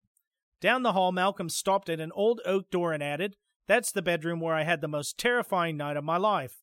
I was awakened in the early hours and knew something was wrong. I was petrified. Whatever was outside was snorting and snuffling and banging. I thought it was something huge. I had a knife on the bedside table, and I opened the blade and sat there. The blade was small and wouldn't have done any good, but I was so frightened I had to have something to hang to. The noise went on for some time, but even when it stopped I couldn't move. I sat on the bed for hours, and even when daylight came, it took lots of courage to open the door. Whatever there was pure evil. He added, "There's something bad about that room. Seemingly a man committed suicide in it after the war. We once had a friend who spent the night there. She woke in a hell of a state, claiming she'd been attacked by some kind of devil." Down the long hall are the chairs that switch places. The 7 chairs came from the Café Royal in London and belonged to famous patrons who dined there with a nameplate on both the front and the back. The collection consists of the chairs of Crowley, Mary Lloyd, Rudolph Valentino, art critic James Agate, Sir Billy Butlin, artist William Orphan, and sculptor Jacob Epstein. Malcolm said, "Crowley's chair always sat at the top of the table, with 3 others down each side. When we had the chairs repaired and upholstered, they were put back in the same places. That's when the switching around started. Every so often we'd find Mary Lloyd's at the top of the table. We'd put them back, and it would happen again. The chairs are almost identical, apart from the nameplates, and we found that the upholsterer had innocently switched the Lloyd and Crowley ones. Now we let the Lloyd one sit at the top, because we know it's Alistair's." Malcolm then headed to see the cellar. As he walked down the steep stone stairs, the chilling air attacks your face. He said, "When my daughter was about 3, we kept finding her down here in the cellar. She said she went to see the sad lady who was wet with crying. This happened several times, and she always described the lady the same way, and that she wore a long dress. This was another piece of history we had to research, and the answer appears to be a lady of some standing who was drowned while crossing the loch to meet her betrothed, who owned Boleskine at that time." Malcolm added, "Any time there's construction work or major redecoration going on, the house doesn't like it. Carpets and rugs roll up, and heavy doors bang night and day all over the place. We found the answer is to get on with the work quickly. Once the job is finished, the house settles back down." As much as local folks avoid Boleskine, the place is like a magnet for others worldwide. Just look at the Boleskine burial ground below the house and across the single-track road. Malcolm said, "In the old days, this was a pretty lawless place. The kirk inside the grounds was supposed to have been burned down, and the congregation still inside, and there's still the little stone watch house where relatives of the newly buried spent weeks in case the dearly departed was dug up by grave robbers. In recent days, the burial ground was used for occult rituals. People danced about at night with candles and that sort of thing. Every year, scores of unwelcome callers make their way along the road on the south side of Loch Ness to Boleskine, midway between Inverness and Fort Augustus. Most make a pilgrimage for sinister reasons. They come in small groups, mainly at the times of solstice and the full moon. Their hero is Crowley, self-styled the Beast 666. Crowley has become a cult figure since his death in Hastings in 1947. The small groups sneak past the massive iron gates that guard the driveway. In a 2006 interview with the Inverness Courier, Mr. Dent, who died in 2011, said he and his wife and children had loved living there, despite the curious goings-on. Mr. Dent described himself as a skeptic, but said there were things at Boleskine that just couldn't be explained. He said doors would be slamming all night. You'd go into a room and the carpets and rugs would be piled up. Another regular occurrence was the back door. Inside doors and kitchen doors would all suddenly spring open as if someone was running through them, even on calm days. We just used to say that was Alistair doing his thing, Mr. Dent said. Now this one, folks, may be the most eerie of all. One fascinating argument many years ago was between Malcolm and a visitor who believed in the occult in general and Crowley in particular. The spectacular ending of the debate is best told by Malcolm. "I was pouring cold water on certain things that Crowley was supposed to have done, and my companion was taking the opposite view. Eventually the conversation died a death. Suddenly, there was seconds of silence. Neither of us could think of another thing to say. That's when it happened. In those seconds, a small porcelain figure of the devil, sitting on the mantelpiece, rose up to the roof, and then at a tremendous speed smashed itself to smithereens on the fireplace. We just stared at one another, and then I began to laugh. There was no doubt in my mind who was responsible. It was Alistair Crowley. letting us, and me in particular, know he's still a force in the house. When asked what was the most unusual thing you've seen or heard, Malcolm said it was a couple of months ago, and I was outside late, filling coal buckets. There had been an upheaval getting the house ready for viewing, and I had started moving some of the stuff. Without warning, and in what I can only describe as a great booming voice came, "What are you doing?" When I got back inside, I was as white as a sheet.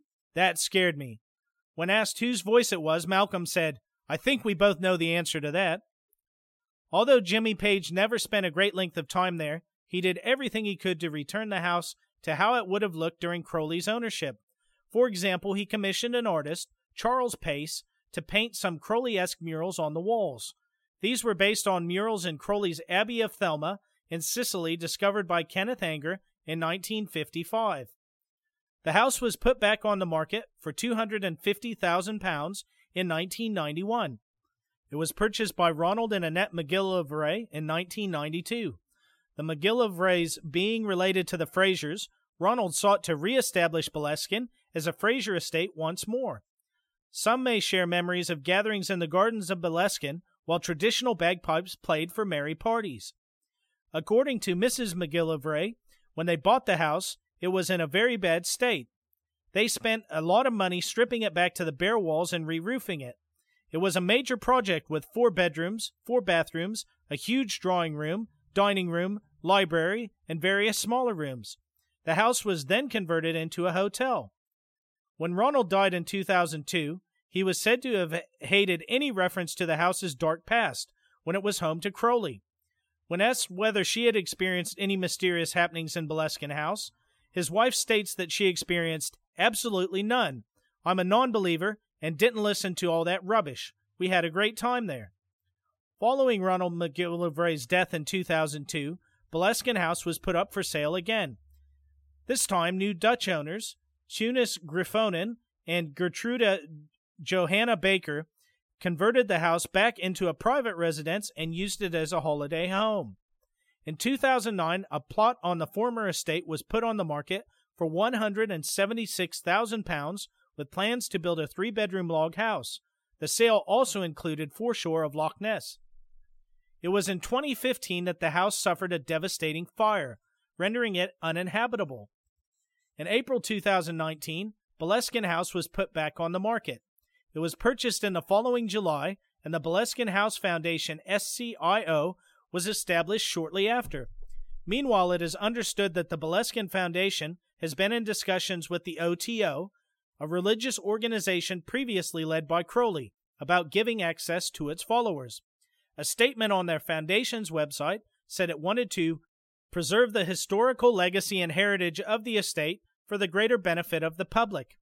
It added, "Upon its complete restoration, our volunteers intend to use the estate to promote education on the heritage of the house, to welcome the enjoyment of its structure and surrounding gardens, and to help to generate awareness of health and wellness. Such communities included, but are not limited to, the local communities of Foyers, the wider community of Scottish heritage and historic environment, and communities who value Boleskine to be of significant spiritual import, of which we will promote events and activities that facilitate health and wellness, such as meditation and yoga, as well as education on Thelema, the spiritual legacy forwarded by previous Boleskine House owner, Aleister Crowley." While it is planned to open up the main rooms of Boleskine House to the public, the property will be closed at certain times of the year to be used by those who consider the house and lands to have spiritual importance.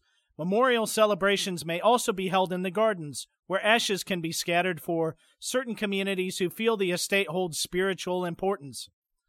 With the Boleskine land now disposed into the ownership of the charity, it is intended that Boleskine House will remain a charitable cause for years, decades, and centuries to come. But what if, as Holliday thought, that the monster in the loch was a different kind of monster completely? Could the legendary creature have been the consequence of Crowley's failure to properly end the ritual he had started? And further, what exactly became of the Boleskine House and its mystical energies? So folks, what are we left with? Undoubtedly, the true believers will continue to whisper about the dark history of the house, and in turn the skeptics will dismiss this story outright, paying it no attention. These are their respective jobs, after all. But consider for a moment a fair compromise on the matter. Perhaps Crowley did invoke something not quite understood by many. Perhaps what he invoked was a sense of hysteria that had very real effects on the reality of those that fell into its grasp.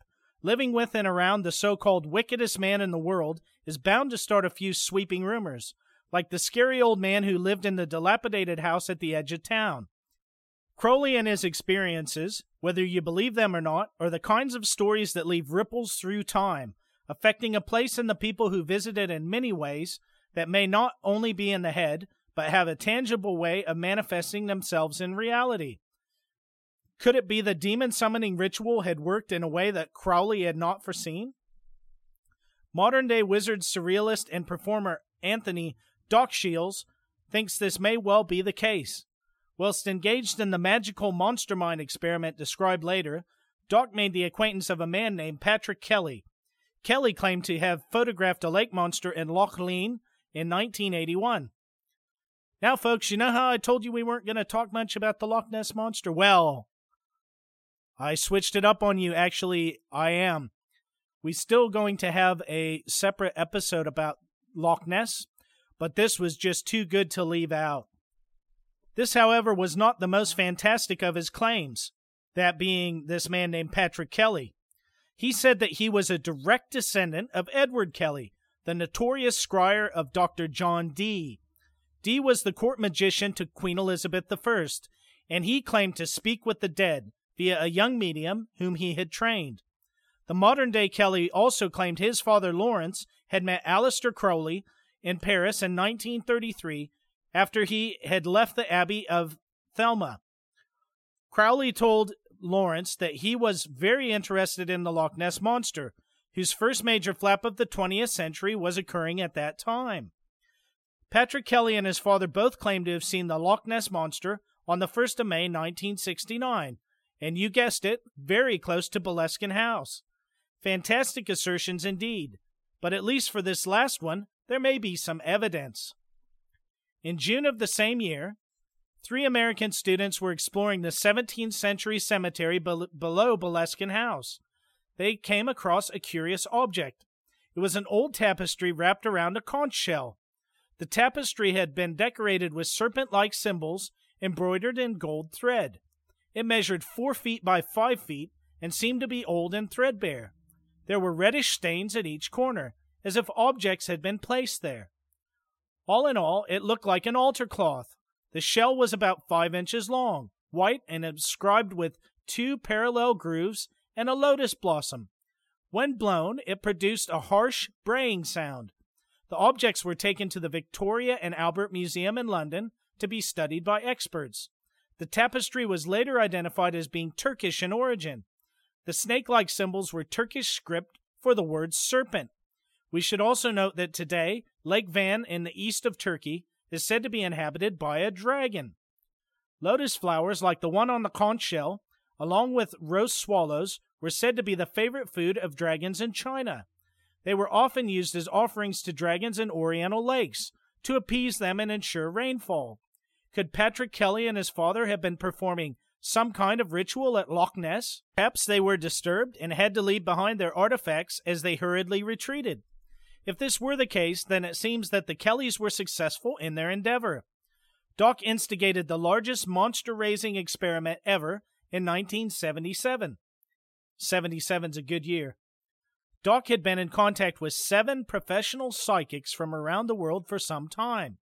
The group called themselves the Psychic 7 International, or, this is it, PSI. The 7 decided to try and contact or call up aquatic dragons by using their powers. Doc took part in a number of spectacular rituals involving skyclad, that's naked folks, naked witches, besides various bodies of water in Ireland and Scotland. His colleagues concentrated on other lakes around the globe. The experiment commenced on the last day of January, or more importantly, the pagan feast of Imbolc. Doc saw the results for himself on the 21st of May, 1977. He traveled to Scotland with his wife, Chris, because he had performed a ritual invocation. He was in the car park of the Inukduk Lodge with 4 friends when they all saw 3 humps gliding through the water, about 900 feet away in the direction of Fort Augustus. The humps slipped with hardly a ripple beneath the surface. None of the group had a camera on them at the time. Doc, though elated at the beast's presence, was understandably frustrated. Little did he know that he would later that day take what were widely regarded to be the finest pictures of the Loch Ness Monster ever obtained. Doc and Chris had hitchhiked to Dronamakik and from there walked to Urquhart Castle, overlooking the loch. At 4 p.m., he was ensconced in a ruined tower, looking over the water from the window, this time with his camera. So, folks, oftentimes when people, you'll see it and they'll talk about Loch Ness and they'll show photos of it in, different programs, and that castle that they show, that kind of ruined castle, that's where he was. Now, this is the quote from him. Quite suddenly, a small dark head on the end of a long, sinuous neck broke the surface of the water, about 100 yards away. It was undoubtedly the Loch Ness Monster, proudly erectile, ready to be snapped.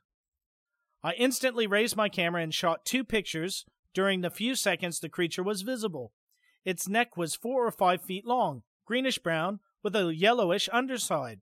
Its open-mouthed head was tiny in relation to the muscular neck. The animal turned away from me, straightened its neck before sinking vertically. I stood there mesmerized by the brief, dreamlike vision, my heart beating rapidly, hands shaking as I lowered the camera, whispering expletives, ecstatic. Doc's friend, David Clark, arranged for the high-speed Ektachrome film to be developed by Newquay Color Services, who handled most of the color transparency work for Cornish Life magazine. The 2 snaps were startling in their clarity, showing the muscles in the beast's neck and its open mouth. The gleam of an eye even seems to be visible. Some, however, have dismissed the picture as a fake, possibly a close-up photo of a painting on silk. Now, folks, I've looked at this photo. Amazingly, I'd never seen it before. If it is real, it's astounding. There are conflicting claims that it was a fake and conflicting claims that it was real. Rather than get too far into the weeds here, we will have to revisit that in a future episode where I tackle Scotland's greatest current celebrity, this side of Gerard Butler. The results of Monster Mind Worldwide were spectacular. 1977 was a year filled with monsters. A gigantic aquatic dragon was sighted off San Francisco Bay, and Champ, the monster of Lake Champlain, appeared. A 12-meter or 40-foot monster was seen in Lake Kolkol in Kazakhstan, in what was then Soviet Central Asia. One Miss M. Lindsay took 2 photos of Morag, the monster of Loch Morar, on the 31st of January. On the same day, a monster was spotted in Loch Shiel by John Smith. The Loch Ness Monster was seen on at least 3 occasions. Mr. and Mrs. Alex McLeod, Pat Scott Innes, and Mr. Fleming and his daughter Helen. 3 color photographs of Morgwar, the Cornish sea dragon, were taken by Gerald Bennett from Parsons Beach, and the monster was spotted again by Ray Hopley off Trefusis Point. A spectacular set of sightings, but they came at a cost, if one gives credit to Doc's psychic backlash theory. Dr. David Hoy, one of the American participants in Monster Mind, suffered a heart attack. Another member, Major Leslie May, MBE of Edinburgh, also fell ill, and many other members of the team from the former USSR, Mexico, and India have seemingly vanished. Doc has heard nothing of them since 1977. Doc himself was attacked by a mob in Plymouth. He also accidentally set his beard on fire, had a son involved in a motorbike crash, had his daughter thrown by a usually docile horse, had another daughter stricken by abdominal pains, and lost 2 cats to some unidentifiable malady. Ted Holliday, another long-term monster hunter, reported a similar curse that seems to banjax him some years before. The idea that the Loch Ness Monster was a malevolent supernatural entity reached its peak in the early 1970s. In 1973, one man believed things had gone on too long, and he decided to exorcise Loch Ness. Yes, that's right. He was ready to perform an exorcism on Loch Ness. He was the Reverend Dr. Donald Ormond. Dr. Ormond was perhaps the 20th century's most renowned exorcist. During his long career, he dealt not only with ghosts and demonic possession, but with latter-day vampires, phantom black dogs, and areas of the sea where people were drawn by a strange siren-like urge to drown themselves. These cases, fantastic as they are, pale into children's games when compared to the Doctor's strangest case. Dr. Ormond's first encounter with a lake monster happened in 1967 whilst on a caravanning holiday on the shores of Long Loch in Ross-shire. One morning, he set out to walk to the village of Ardilv. The route back took him past Loch Duch. As he looked out over the loch, the calm water suddenly became violently disturbed, foaming and heaving. For one absurd moment, the Reverend thought a submarine was breaching in the loch, but the object revealed itself to be some immense aquatic animal, with two huge humps, that reared out of the water. Then, just as swiftly as it had surfaced, the beast sank, leaving only concentric ripples as a clue to its manifestation. The Doctor made up his mind to exorcise Loch Ness. The Reverend believed that the monster's manifestations were not in and of themselves evil, but rather that evil had attached itself to the phenomena and to the area. He believed that he could purge this evil and leave the monsters intact. This theory was not shared by F.W. Holliday, who believed the creatures themselves to be overwhelmingly evil. I don't know for certain, but I think their character was described in the first book of Genesis. I'm not even sure that it exists physically or not. There are things which do not exist, and yet may be visible to man. The more Dr. Ormond thought, the more convinced he became that the monsters were paranormal in nature. The Doctor decided to seek the advice of a fellow exorcist, Reverend Dom Robert Pettypirie, a monk of the Anglican Order of St. Benedict. Dom Robert took a large map of the loch and drew a cross upon it. The top of the crucifix was at the Inverness side of the loch, and the base near Fort Augustus. The intersection terminated on the left at Drunamacdochic, and on the right at the point between Inverfehig and Doris. The men planned preliminary exorcisms at each of these points. The final rite was to be carried out in the center of the cross, in the very center of the loch, in a boat. All the points of entry and exit along waterways were bound against evil to stop the contamination spreading during the ritual. Between them, the exorcists drew up a rite from German, Spanish, Roman, Greek, and English sources. On the 2nd of June 1973, the ritual took place. Accompanied by Holliday, Dr. Ormond exorcised all of the points, and eventually on a small boat he rowed to the center of the dark Peaty Loch. There, floating on 800 feet of cold black water, he gave the final exorcism. I adjure thee, thou ancient serpent, by the judge of the quick and the dead, by him who made thee in the world, that thou cloak thyself no more in manifestation of prehistoric demons. Thou henceforth shalt bring no sorrow to the children of men. After the ceremony, Dr. Ormond felt drained and fell into a very deep sleep. He believed his exorcism to have been a success, and he subsequently went on to exorcise Lake Storsund in Sweden. Sure, the Loch Ness Monster could have existed. It may very well still. It could have even been the projection of some dark magic that we can't possibly comprehend. Whatever the case, I'm fairly certain of the reason many more know of the monster than of the bizarre happenings in Boleskine House. It's far easier to commercialize a skittish water creature than it is to commercialize the odd misdoings of a bisexual, recreational, drug-using libertine. Then again, David Bowie has had a fine career. Well, folks, I hope you enjoyed this fascinating and intertwined tale of Boleskine House. It's always been a fascinating topic for myself, and so I wanted to cover it over for you. The research on this was intense, and it took me a long time to pull it all together, so I do hope that you enjoyed it. Now, I will tell you, folks, some of the talk there about the potential impact of this. As I was researching this and as I've been recording it out in the studio, I have been having goosebumps. And when I was doing the research about Crowley and the 12 Dukes and Princes of Hell, I actually was getting felt cold chills the other day. And I felt like I was being watched for what it's worth. So I just want to say to you folks, my friends, that this stuff affects me as well. So don't think that I've got like this iron constitution that none of the stuff in the paranormal freaks me out. That kind of stuff definitely does. Now, with that being said, folks, I will have a show this week. I don't know what it will be just yet. We will see. I'll do my best to get it out on Wednesday. And as always, I'd like to leave you with a quote from Art Bell. And that quote's that a mind should not be so open that the brain falls out. However, it should not be so closed that whatever gray matter does reside within may not be reached.